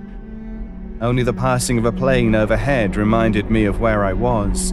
Such had been my absorption in my folding. Heading over to the photo of Kate and me, I carefully set the parrot beside it. See you in 3 days. I started to walk away, but then paused and looked back at the counter. I couldn't help but notice that it looked as though there was a little dust-free space where the parrot now stood, as though it had been there before. I awoke earlier than usual the next morning. The regular sound of jet engines overhead was replaced by loud squawking outside my window. I squinted at the 5:45 glowing from my phone, puzzled that it was before curfew. But the noise was deafening, like nothing I had ever heard before. I rolled towards the bedroom window and drew back the curtain. My heart immediately took off like a race car. The sun was just rising, but it was enough to illuminate the center of the yard, where dozens and dozens of native parrots occupied every spare inch of branch on the sole eucalyptus outside, all squawking chaotically. But before I could completely comprehend what was going on, as if in silent communication they all took flight, squawking madly as they did. The sky filled with a color and pattern that seemed oddly familiar, but also seemed to constantly shift as they flapped and circled overhead, before finally disappearing out of sight. It took a while before silence returned. All the while I continued to stare out at the now empty yard. My mind began racing and my body felt as though it had been charged with an electric current. Before long, though, I was interrupted by the sound of my apartment shaking from the first flight out of morning curfew overhead. Dragging myself out of bed, I went to prepare for work with the intention of going about the day as best I could. Throughout the day, I tried dozens of theories about the arrival of the papers, the origami parrot, and the arrival of the flock of birds earlier that morning, but I came up with nothing. Nothing that didn't make me sound like I'd lost my mind, that is. By the time I got home, I was exhausted. Seeing the picture of Kate and me as I walked in only seemed to intensify my mood. It was only 2 days to her anniversary. The pain and pressure in my chest built, and I knew the next couple of days were going to be torture. I sat at the table and took the top piece of paper off the stack from the envelope and started to fold. Anything to take my mind off the pain. A series of swift but careful folds later, I was holding a Labrador Retriever. The detail was, as usual, spot on. The width of the head, the arch of the back, and the thickness of the tail, all of it was beautiful. I placed the Labrador next to the parrot as I lingered by the photo. My ability to hold things together was wearing thin. I just knew it. I must have fallen asleep in my chair since I was awakened to the sound of howling off in the distance. The howling increased in intensity, all the while maintaining its distance from my apartment. Just as the distant howling chorus reached a crescendo, the sound suddenly stopped and was quickly replaced by excited barking and scratching from right outside my front door. What the heck? I stood up from my chair and crossed the room. With my legs and hands shaking, I took a deep breath, turned the handle and pulled open the door. Looking down at a brown Labrador, my heart seemed to slow and speed up at the same time, and a feeling of elevated awareness shot through me. I realized that this was exactly what I was expecting. The dog sat on the other side of the screen door, wagging its tail, its body shaking with excitement. Without thinking, I opened the screen. It rushed by me and went straight to the counter, right in front of the photo of Kate and me. It then circled a few times before settling down, carefully placing its jaw on its front paws, which were gently crossed in front of him. "Hey!" I walked over to the dog and bent down to pat its head. Sensing friendship, it stretched out further, an invitation to scratch and pat some more. As my hand passed over the fur on the back of its neck, I noticed that it had a collar. On the collar was a name and number. Leroy? Hearing his name, Leroy rolled and looked up at me. "What you doing, boy, huh? I need to get you back to your owner, Leroy." He ignored me and just rolled back to his flat position on the floor, hoping for more pats and less talking. Leroy's owner was very grateful I had called. Apparently, he had taken off a few days ago, being frightened during a storm. His owner asked if I had any idea why the dog showed up at my place, and although I had some idea, I said I didn't. Leroy's owner naturally accepted my answer, thanked me, and said he'd make his way around to pick up his dog. He was at my place half an hour later. He had brought a bottle of wine as a thank you, which I put on the table before grabbing Leroy to return to his owner. "So, I see you do origami."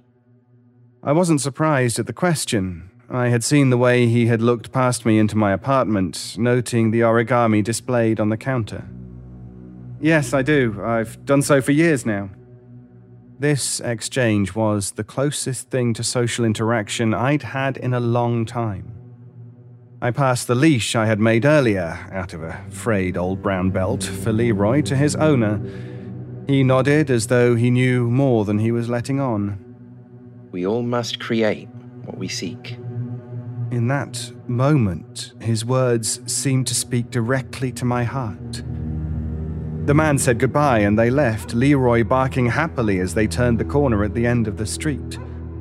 I slammed the door and rushed back to the table, roughly grabbing the stack of paper. There were so many pieces, about 25 of them. My head was spinning and my heart was racing, but if I was right, I was in possession of the very thing I needed to create the present and future I sought. I felt as light as a feather, and everything appeared to briefly shift in and out of focus rapidly. I had to test my theory just one more time, even though my mind was already swimming along a long list of things I wanted. Cars, houses, boats, money. Glancing toward the photo of Kate and me, everything deflated in an instant, and sadness again washed over me. I wondered how I could ever be happy again. I simply couldn't believe I was equipped to outrun my sadness. What was the point of having all the material things anyone ever wanted when love and happiness were out of reach? They were unfoldable. My chest constricted, my loneliness plumbing new depths despite the limitless possibilities stacked in front of me. Blindly, I tried to focus through the pain and set out to test the theory that whatever I created with the enchanted paper from the mystery envelope somehow became a reality. As I held a hastily but carefully folded eucalyptus tree, I quickly inspected the intertwined, non-uniform branches, the uneven and seemingly random coloring, and the gentle camber of the leaves. It was absolutely perfect. Placing the origami next to the others, I raced to my bedroom window and looked out into the yard. With not so much surprise as a sense of assurance, I glanced to the modest tree that had only yesterday hosted dozens of parrots, and noted it was now twice as tall and 3 times as full. Timber stretched in all directions, the long, thin branches like hands with extra fingers, the bone-like knotted bark now gently scratching on the window. As my hastened breath rose in time with my increasing pulse, small droplets of condensation partially obscured the view from the glass, but not the image of the possibilities now firmly glowing in my mind. With an almost childlike excitement, the likes of which I had not felt in years, I knew with certainty that my papers were enchanted, and with that carried the heavy burden of responsibility of what to fold. I still didn't know from where they came, but I didn't give a damn. All I knew was that I had the ability to create the life I wanted. For the first time since the crash, I now had a way forward. For the briefest of moments, the excitement overtook the thought that tomorrow was Kate's anniversary. My plane ticket sat on the table next to the pile of mail. I had booked an early flight, the first out of the curfew. I pondered my tickets, noting the skies overhead were currently quiet as it was close to midnight. I knew I should get some sleep, but first I had some folding to do. My mind continued to race with possibilities, swirling in and out of various possessions and options. But then, as though repelled by a magnet, my happiness vanished again, only to be replaced by melancholy as heavy as a rock. I remembered Kate's warm hands and the way she would squeeze mine in silent reassurance. What wouldn't I give for just one more day with her, to tell her I loved her one more time? When my hands started folding, I knew I wasn't in control of what they were doing. Each crease was very precise, corner to corner, side to side. Each score was perfect. As the object started to take form, even I could not determine what was being created. I felt the temperature of the paper rise from the heat radiating from my fingers. It was as though I was in a trance. The paper changed shape, yet kept its true form from being revealed until the final fold. My sweaty hands came to an abrupt stop and retreated hastily from the object in front of me. My heart slowed its pace and my eyes refocused, staring at a perfectly folded passenger jet. The detail was flawless, the wingtips, tail fin, and nose cone all perfect. I stared at the plane for a long time. Eventually, with a clearing mind, I pushed back my chair. I carefully picked up the plane and crossed the floor to the photo of Kate and me, the origami parrot, dog, and eucalyptus. I stood there for a long time, simply staring at Kate's beautiful face and waited for the tears in my eyes to dry. See you tomorrow, baby. And right before I set the plane on the counter, I tore it in half.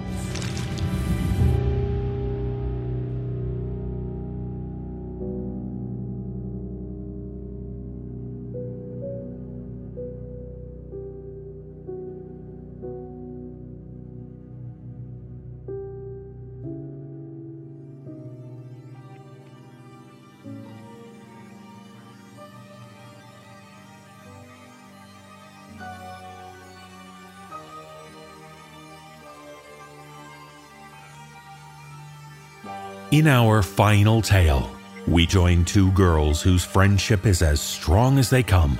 It's that kind of special bond which comes along very rarely, where two people know their relationship will last for the rest of their lives. However, as we learn in this tale shared with us by author J.J. Cheeseman, there's no guaranteeing how long those lives will last. Performing this tale are Jessica McAvoy, Addison Peacock, Nicole Doolin, Mike Delgadio, Jesse Cornett, Erica Sanderson, and Dan Zapula. So if you go down to the woods today, then you'd better go with someone you trust. Otherwise, you might find yourself missing Brindalin.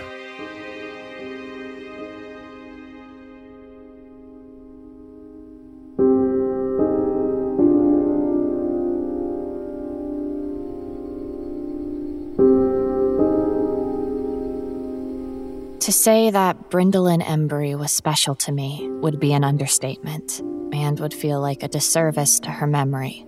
Brindalin's mother was friends with mine before we were born, and as far as I can recall, the Embrys had always lived next door. If you were somehow able to collect the memories of my life and then draw them out on a timeline, you would see that Brindy was a constant in my life at the beginning. It would start with the vague memories of our mothers visiting one another for playdates when we were just barely toddlers. Of course, there's the countless times she and I were scolded for talking too loudly in Miss McConnell's class. Then there would be that final time out in those woods, that awful summer before Brindy was wiped away from that timeline completely. There's no real comfort for what happened. No respite from the overwhelming dread that has taken hold of my heart since that time in the funeral parlor. The years of therapy have done nothing to convince me that it didn't happen exactly the way I remember.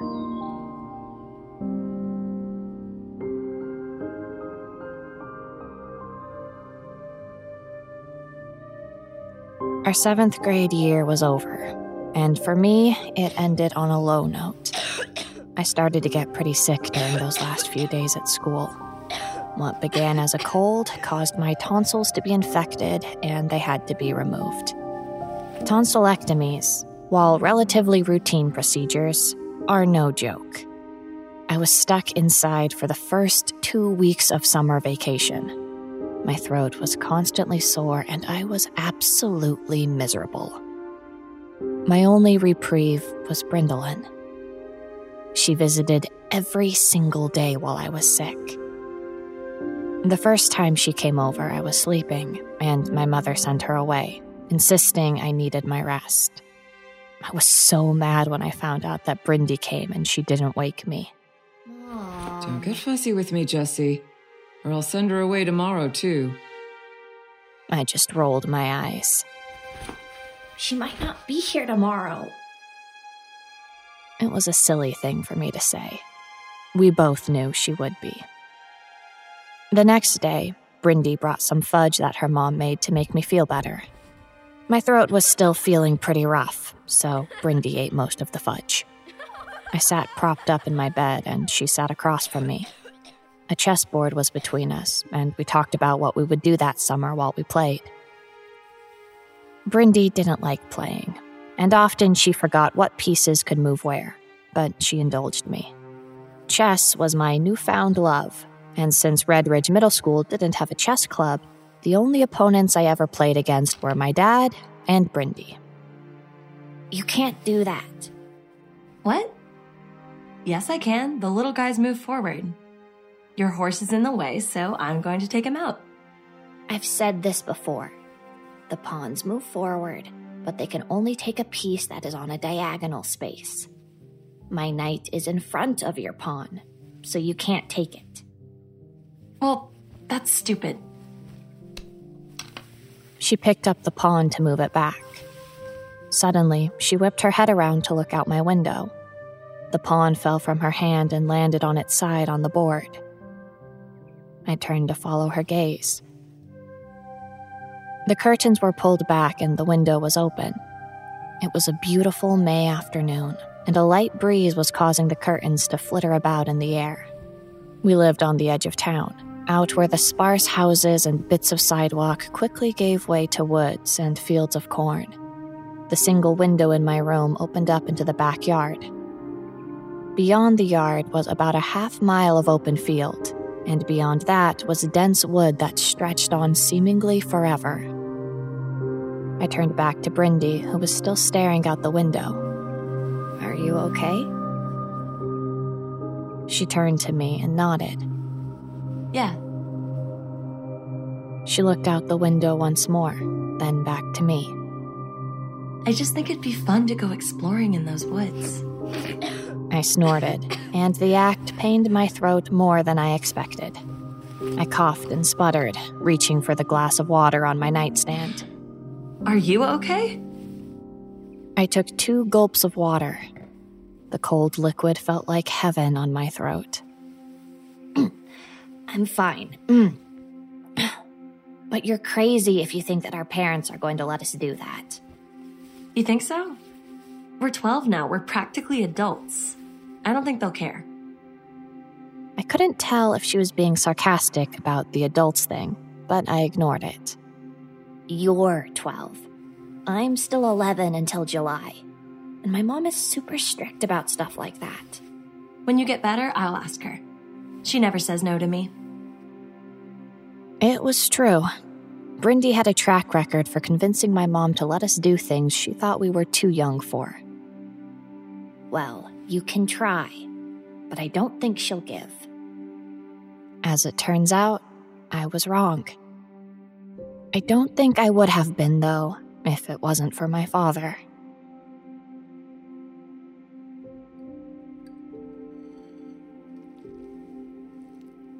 On the following Friday, I was finally feeling like myself again. I slept well the night before, and I felt full of energy instead of the groggy, tired mess that I was after my surgery. My throat was still a bit scratchy, but that didn't bother me much. I was up that morning before Mom had breakfast finished. Hey, Jess, how you feeling? A lot better. Would it be okay if Brindy stayed over tonight? You mean she doesn't already live here? Mom. I groaned and sat with Dad at the table. She laughed. As long as you're feeling okay, I don't see why not. I agree, but don't get too wild tonight. Your father has to go into work tomorrow. My room was directly next to my parents', and our walls were paper thin. Anything above a dull roar could be easily heard in the next room. We'll keep it down. The energy in the room seemed positive, so I decided to ask about the woods without Brindlin there for backup. I regretted that decision almost immediately. Absolutely not. It's not like we're going to go very far. And we'll be careful, I promise. I don't have a problem with it. Dad reached for the bacon, and Mom shot daggers at him from across the table. Dad noticed, but not before shoving 2 strips of bacon in his mouth. He shrugged as he chewed, then swallowed. Those woods don't go on for very long, and they come out just on the other side of Tomlinson's field. If they get lost or something, they'll just end up in corn. You remember Gary Tomlinson, right, Jesse? Yup. He always wears that stupid hat. Yeah, he's a bit goofy, but he's an honest, hardworking man with a level head. I trust him. The girls will be fine, Tiff. Just give them a time to check back in. Mom's face was hard, but she wasn't shooting daggers at him anymore. Dad put another piece of bacon in his mouth and looked at the clock. Oh, shit. I'm late for work. He stood up and kissed us both goodbye before heading out the door.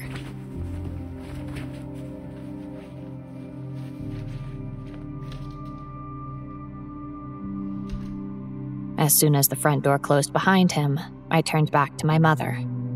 Mom, please. She sighed heavily, then asked,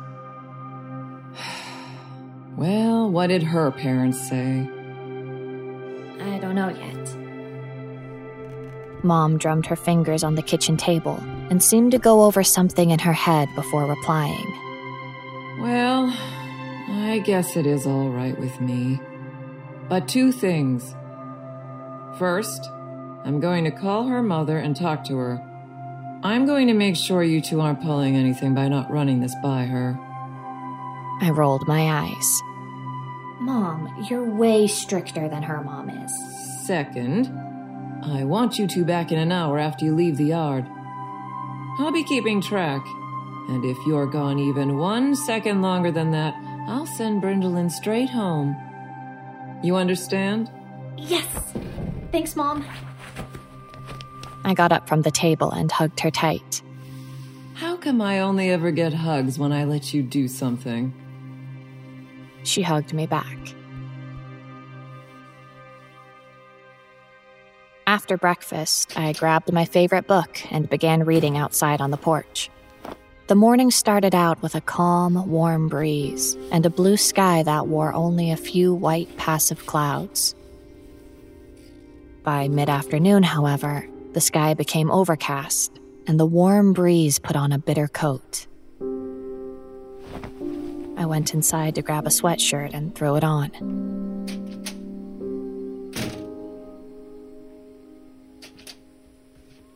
When I came back out, I heard the familiar creak of a storm door swinging open. I looked next door and saw Brindy stepping out of her house with her mother just behind her. Mrs. Embry stayed on the front stoop, while Brindy walked in my direction on the side of the short stretch of country road. Mrs. Embry raised a hand and waved when she saw me, and I waved enthusiastically back. Jessie! I jumped and turned around. My mother stood behind our own storm door, looking out at me. You scared me. Sorry. It looks like rain today. I don't want you going out in those woods getting all wet and muddy. Brindy had made the short walk over by then. She climbed up the porch steps and replied for me. What if we wait a bit and see if it's going to rain? If it doesn't, we'll go. We'll come right back if it starts, I promise. Yeah, we will. Mom put her hand on her hips and blew her hair out of her face. Well, all right. But come inside while you wait and get something to eat, Jessie. There's meat and cheese for sandwiches in the fridge. Brindlin, are you hungry? I could eat. But you better have turkey. Ham sucks. She was never shy about speaking her mind around Mom. We ate in the kitchen, listening for the first sign of rain while we talked quietly about what we'd do that night after my parents were asleep. Whatever we do, it can't be loud. My dad has to work in the morning. That's okay. We'll figure something out. God, ham sucks. I think it's all right. Brindy opened her mouth to speak, probably to voice her disagreement, but she stopped and turned to look out the kitchen window. She stared out into the woods beyond the house, just like she did days before in my room. I tried to see what it was she was staring at, but I saw nothing except trees. Brindy, what's going on? What do you see out there? She turned and looked at me intensely. You don't hear that? The window was screened in, but it was open. Holding my breath, I listened and heard nothing. Not even the sound of the wind. Hear what? Brindy didn't look surprised. My mom said she couldn't hear anything either. But every now and then, I hear something that comes from those woods. What does it sound like? I don't know how to describe it. I can't hear it very well. It sounds far away. I shrugged. Dad said that Mr. Tomlinson's farm is on the other side of the woods. Maybe you're hearing his tractor or something. Maybe. We ate quietly for a few minutes. I was trying desperately to hear the noise Brindy was talking about, but I didn't have any luck. I could tell Brindy was listening too. After a while, my mom walked into the kitchen and told us the news we were waiting for. If you girls are going, you better do it now. The sky is gray, but it hasn't turned nasty yet. One whiff of rain, though, and you girls run straight back to the house, you hear me? If your mother catches wind that I was the cause of you catching a cold, neither of us will ever live it down. Hey, what about me? Mom walked over and brushed a hand through my hair. Oh, and I guess I should tell my daughter to be careful too, huh? Very funny, Mom. I stood up and kissed her on the cheek. I knew she wouldn't let me leave without it, and Brindy and I made a mad dash for the door. I mean it, girls. Any sign of rain and I want your butts back here. And you make sure back in an hour at the absolute latest. Okay.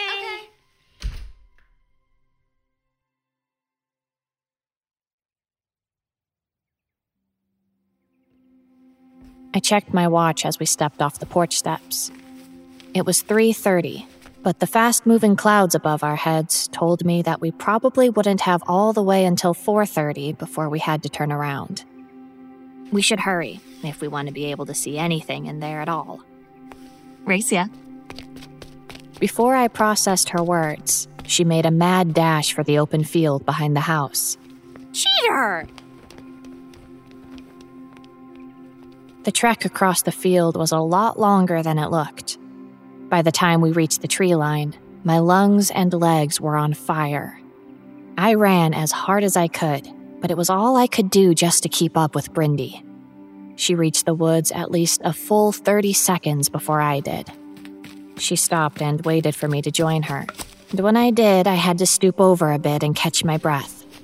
Brindy didn't seem winded at all. Playing chess doesn't help much, huh? Shut up. I caught my breath and stood straight again. I just had surgery. Give me a break. Excuses. Do you hear that sound now? Brindy tilted her head, listening for a moment. Nope. Well, what are you waiting for? I walked ahead, entering the woods first. Brindy followed suit, and we walked side by side in through the trees. We were swallowed and surrounded on all sides by elms and sycamores, with the occasional white oak and their ivory-colored bark standing in stark contrast among the dark colors of the rest of the trees. Sticks and twigs snapped underfoot as we made our way deeper.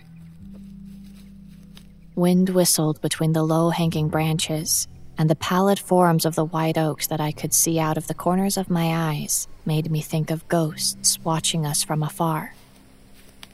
I shivered at the thought, but Brindy didn't seem to notice. She was still listening for that sound. We walked for some time longer in silence, until I finally spoke. I was hoping we'd find a fallen tree or a snake skin or something by now. This is pretty boring, don't you think? Brindy put a finger to her lips. Shh. At this point, I was a little uncomfortable and a bit annoyed. To be perfectly honest, Brindy's mystery sound was creeping me out. I was starting to think that maybe she was imagining it, but I didn't want to say that. So we stood without saying a word for what felt like a long time. All that could be heard was the wind. Then there was a sudden, distant sound of thunder somewhere on the horizon. Our expedition was going to have to be cut short.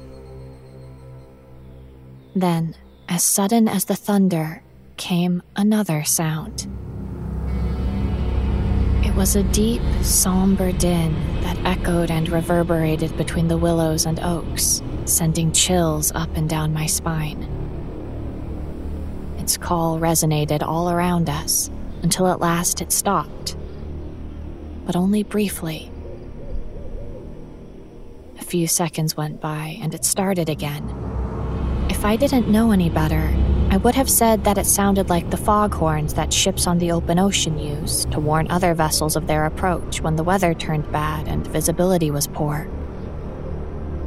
Except, I did know better. We were in the middle of the woods. We have to go. We can't. I hear it now. We're close. Yeah, I know. I hear it too. That horn isn't good. We have to go. I grabbed her arm, and she yanked it away. Horn? Are you crazy? It's not a horn, it's... She stopped talking as soon as the sound stopped. Then, when it started up again, Brindy said something I couldn't hear. We'll come right back if it starts. The horn seemed to be growing louder, and a bit shorter each time. It was more like some great warning alarm now. Brindy took off without another word, dodging and weaving through the thick wood with ease. I tried to call after her, but my voice cracked and my throat burned. I thought I'd fully recovered by then, but it seemed that the chill in the air was causing the pain to flare up again. Running probably didn't help either, but that wasn't my biggest concern at that moment. Brindy ran up and over a small hill and disappeared behind it. I followed as quickly as I could. I ran halfway up the hill before my foot slipped. My hand shot out and caught a low-hanging branch from a nearby tree. The branch creaked, and for one terrible moment I thought it was going to snap, sending me tumbling backwards down the hillside. The branch held, and I used its support to keep me balanced while I regained my footing. Pain shot from my ankle, and I cursed. I'd had sprained ankles before, and it was tame in comparison, but it still hurt like hell. Tears welled in my eyes, and the horrible foghorn noise was making my head pound. I climbed as quickly as my ankle would allow the rest of the way up, using the surrounding trees for support. When I reached the top of the hill, the sound of the horn ceased. I found myself at the edge of a small valley, the sides of which swept down into a clearing that formed into a crescent shape. In the center was Brindy, but to my dismay, I saw she was not alone. A figure stood towering over her. I couldn't tell if it was male or female. It wore long and tattered white robes that concealed its entire body. Its face and head was hidden beneath a large mask of something that resembled a great ebony bird. It had a large and narrow beak that jutted out from the face. A patchwork of jet black feathers covered the mask, but they were missing in odd places, revealing leathery tan fabric underneath. The eyes were the largest and strangest feature on the mask. Big and awful yellow, they held vertical slits of pupils instead of circular discs. Then something terrible happened. Something that caused me to use language that I'd heard my dad use 1,000 times before, but would never dare say in his presence. The eyes Those horrible eyes that were like a cat's, and not at all like the eyes of a bird, blinked. It wasn't a mask. It wasn't a mask at all.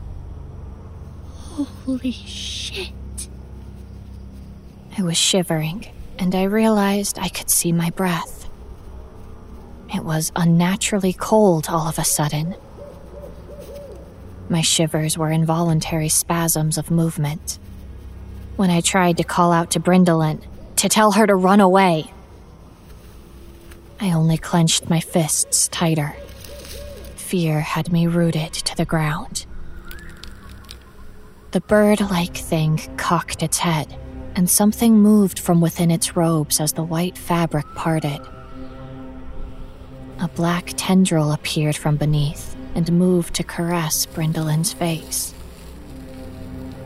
The wispy and long black appendage glided about her caramel-colored skin, which was growing paler by the second. I realized Brindolin's breath was also visible, and even from where I stood, I could see her shaking. More tendrils appeared to join the first, and they moved all around her body until she could barely be seen within an ocean of pitch. Fear had prevented me from moving, the fear of that strange and vile creature. But a new fear had begun to take hold of me, one that proved itself stronger than the one that came before it. Brindolin was my best friend. She had never been far from me my entire life. She might as well have been my sister, and if I didn't do something right then and there, I might lose her forever. I took one miscalculated step forward, and my ankle rolled. As I fell, I remember thinking that I would die. I was going to break my neck at the bottom of the valley, and the monster would drag me away into some dark hollow, and I'd never be seen again.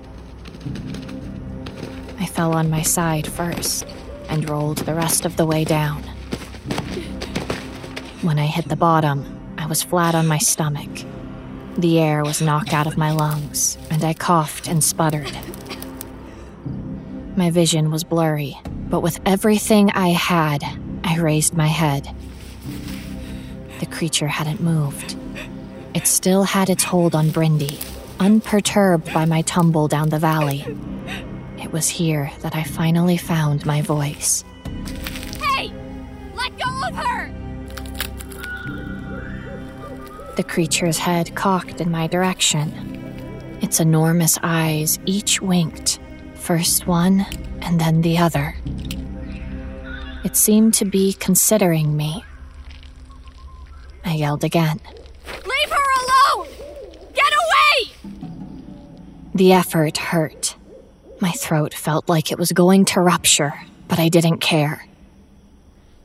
The creature finally let go, withdrawing the long, inky black fingers into its robes. Brindolin crumpled to the ground on her back and didn't move. I couldn't tell if she was breathing or not. I prayed that she was. The creature made its way back to where I was, gliding soundlessly toward me in a movement that was as graceful as it was terrifying.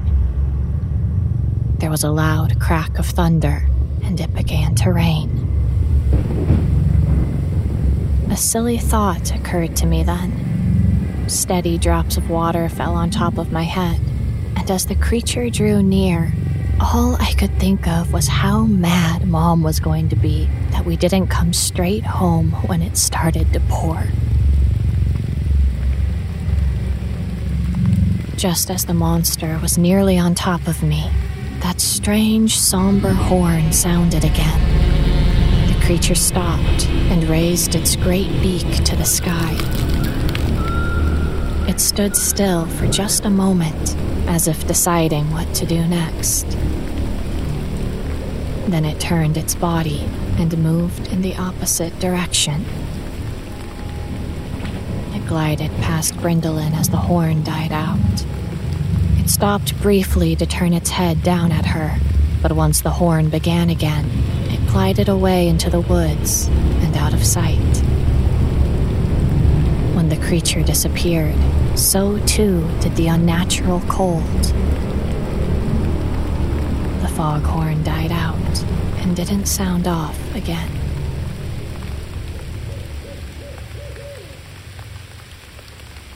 As quickly as I could, I crawled over to Brindalyn, calling her name. Brindy. She didn't stir. When I got to her, I saw she was breathing.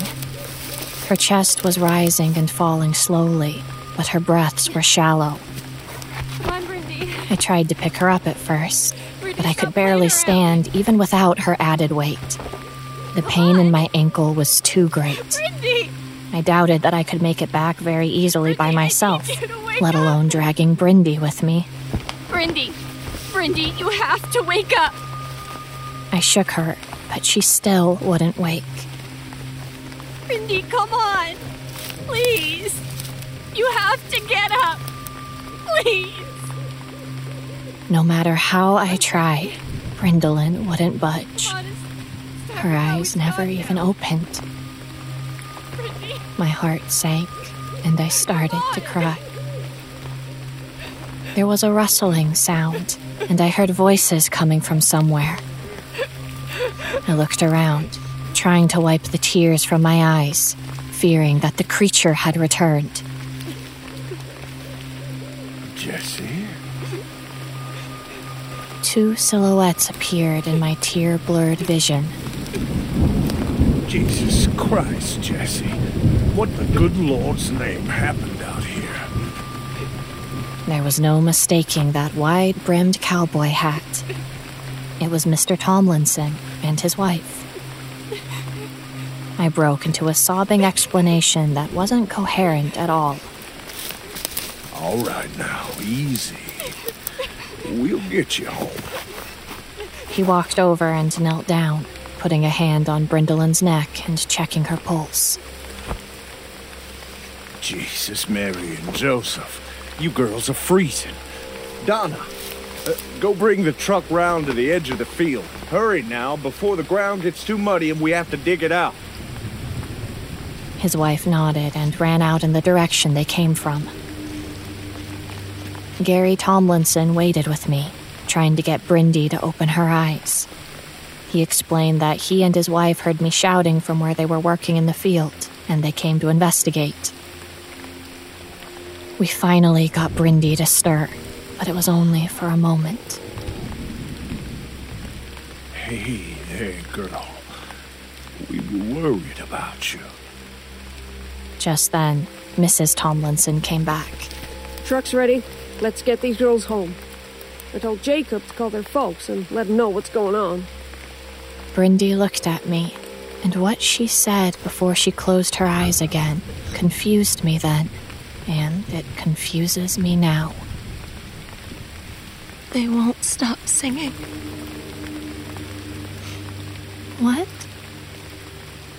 Before I got an answer, I was scooped up by Mrs. Tomlinson, and she cradled me in her arms as she began to carry me out of the woods. Behind her, I saw Mr. Tomlinson pick up Brindy and follow after. When we made it to the truck, I saw him exchange a grim look with his wife. You drive, Donna. We'll ride in the bed. It's just down the road. Drop us off first, you hear? She nodded and helped me into the cab of the truck.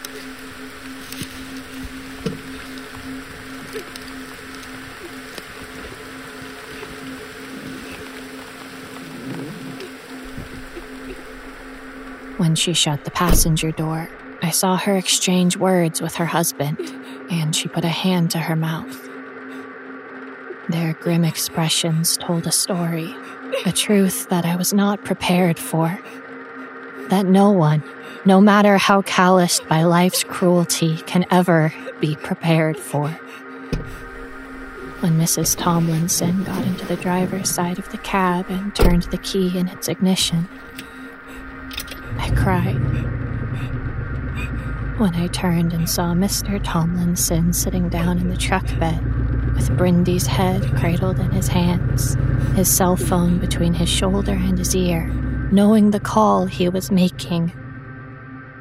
I cried harder.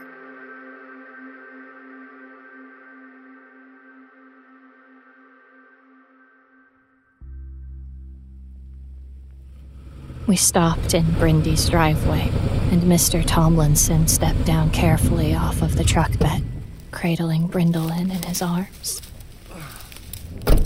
Her parents were waiting on the porch, and when they saw their baby being carried that way, too still, unnaturally still, they bolted to the man who held their child in his arms.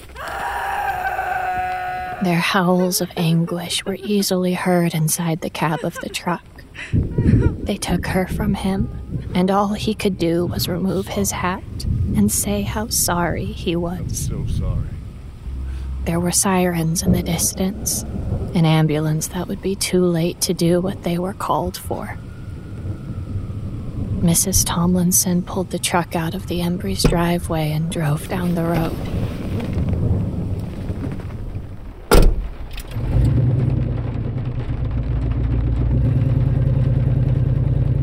Seconds later, we were at my own house, where my mother was waiting. She was in the yard, watching the tragic scene unfold at the house next door. There was a stone look on her face, one that I understood even back then was the look of someone who felt guilty. Guilty because she was relieved her child was alive. When the truck rolled to a stop, she came over and opened the passenger door. She looked into my eyes that were still streaming with tears and began to cry too. That day, the two houses at the edge of town of Red Ridge mourned, and the sky with its falling rain seemed to join them. I blamed myself for Brindlin's death. I still do. If I'd done something sooner, if I wasn't pissing my pants in fear, she might still be here today. But I was a coward, and I let my best friend die in those woods. I didn't know how to explain it to my parents or to hers what happened out there. I told them we were attacked by a man that tried to run off with Brindlin. I said he must have gotten scared of being caught and ran off when I yelled at him. That didn't explain the severe hypothermia that was determined to be Brindlin's cause of death. But thankfully, I wasn't questioned much further than that. Brindlin Embry passed away on May 11th, 2009. Her funeral and visitation was held exactly 10 days afterward. And though the day out in those woods is one I will never forget, it is her funeral that will always haunt me. It was an open casket viewing, and my family and I were the first to arrive at the funeral home. I held hands with my mother and father as we made our way inside. The funeral director held the door open for us and offered his condolences as we entered. Mr. Embry sat in a high-backed chair that was decorated in flowers, just inside the lobby of the parlor. His eyes were red from crying. They seemed to always be that way now. He stood quickly to shake my father's hand, who immediately batted it away and embraced him tightly. They held each other for a long time before they separated. Fresh tears formed in both of their eyes when they did. My mother was next, and she held him just as long as my father did. Oh, Dave, I'm so sorry. Mr. Embry could say nothing back. He only cried. My own eyes began to sting with tears. It's hard to watch adults in pain as a child. Even though you can understand it, and even be in that exact state of mourning as they are, there's still something raw there that is difficult to put into words. I turned away from them and moved further into the funeral home.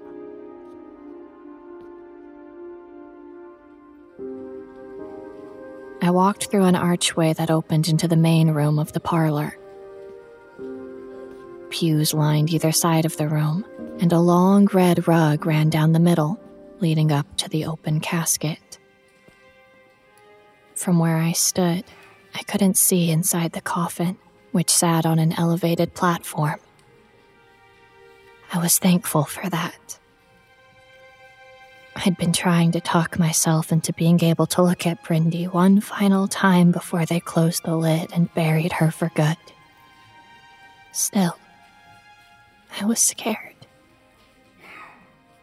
Even though I'd seen worse out there in those woods between the Tomlinsons' house and mine, this was different. The encounter with the bird-like horror felt like a distant nightmare now. I didn't see it since that rainy day, and never again after, though I feared I might. Still, it didn't compare to this. This was raw death. This was real. At the very front of the room, sitting on the left side in the pew nearest the casket, was Brindelin's mother. Her curly black hair was shrouded in a black veil that matched her dress. When I saw her, my heart began to race and anxiety started to take hold of me. I turned away and walked into the next room. I could hear more people coming into the lobby now as I moved to the sitting room at the back of the parlor. Here there were wooden tables with matching chairs, a few sofas, and a counter with 2 coffee makers. I sat at one of the tables, crossed my arms, and put my head down. I listened as Brindy's father welcomed more and more people to the visitation.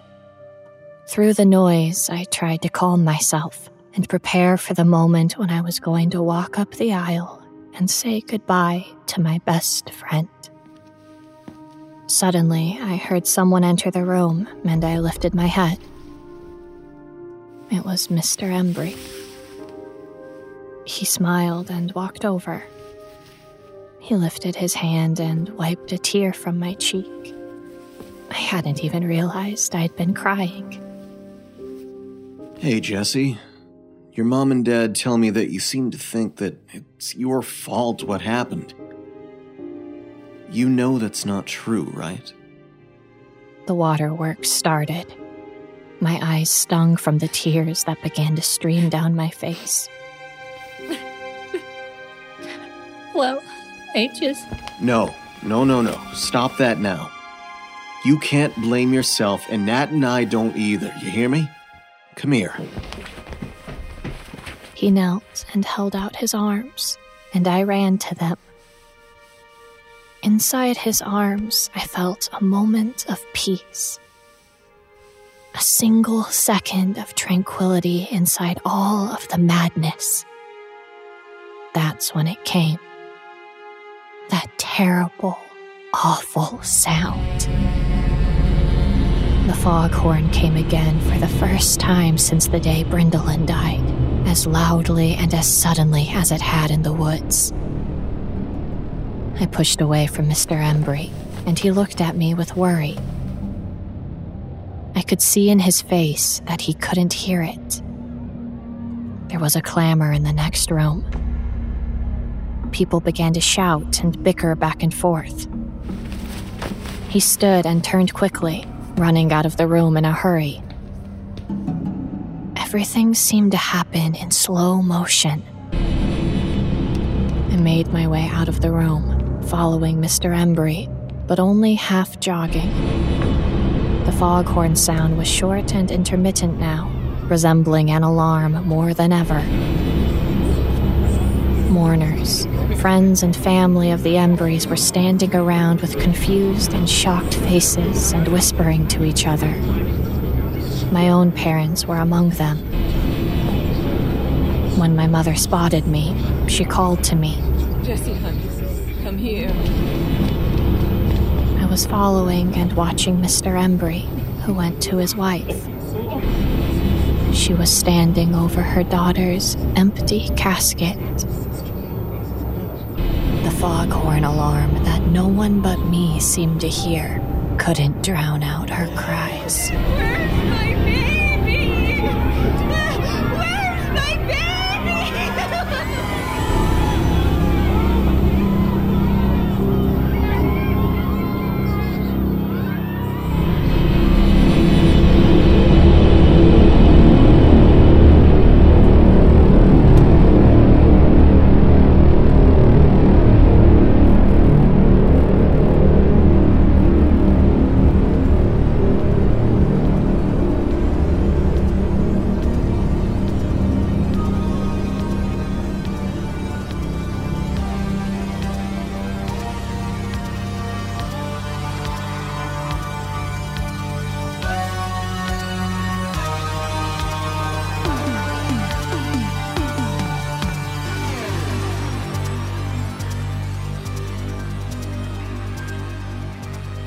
As the lights come back on, our stories come to an end.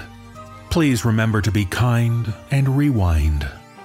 And visit the NoSleepPodcast.com for show notes and more details about the people who bring you this production. And on their behalf, we thank you for being a supportive, sleepless member. This audio production is copyright 2019 by Creative Reason Media, Inc., all rights reserved. The copyrights for each story are held by the respective authors. No duplication or reproduction of this audio program is permitted without the written consent of Creative Reason Media, Inc.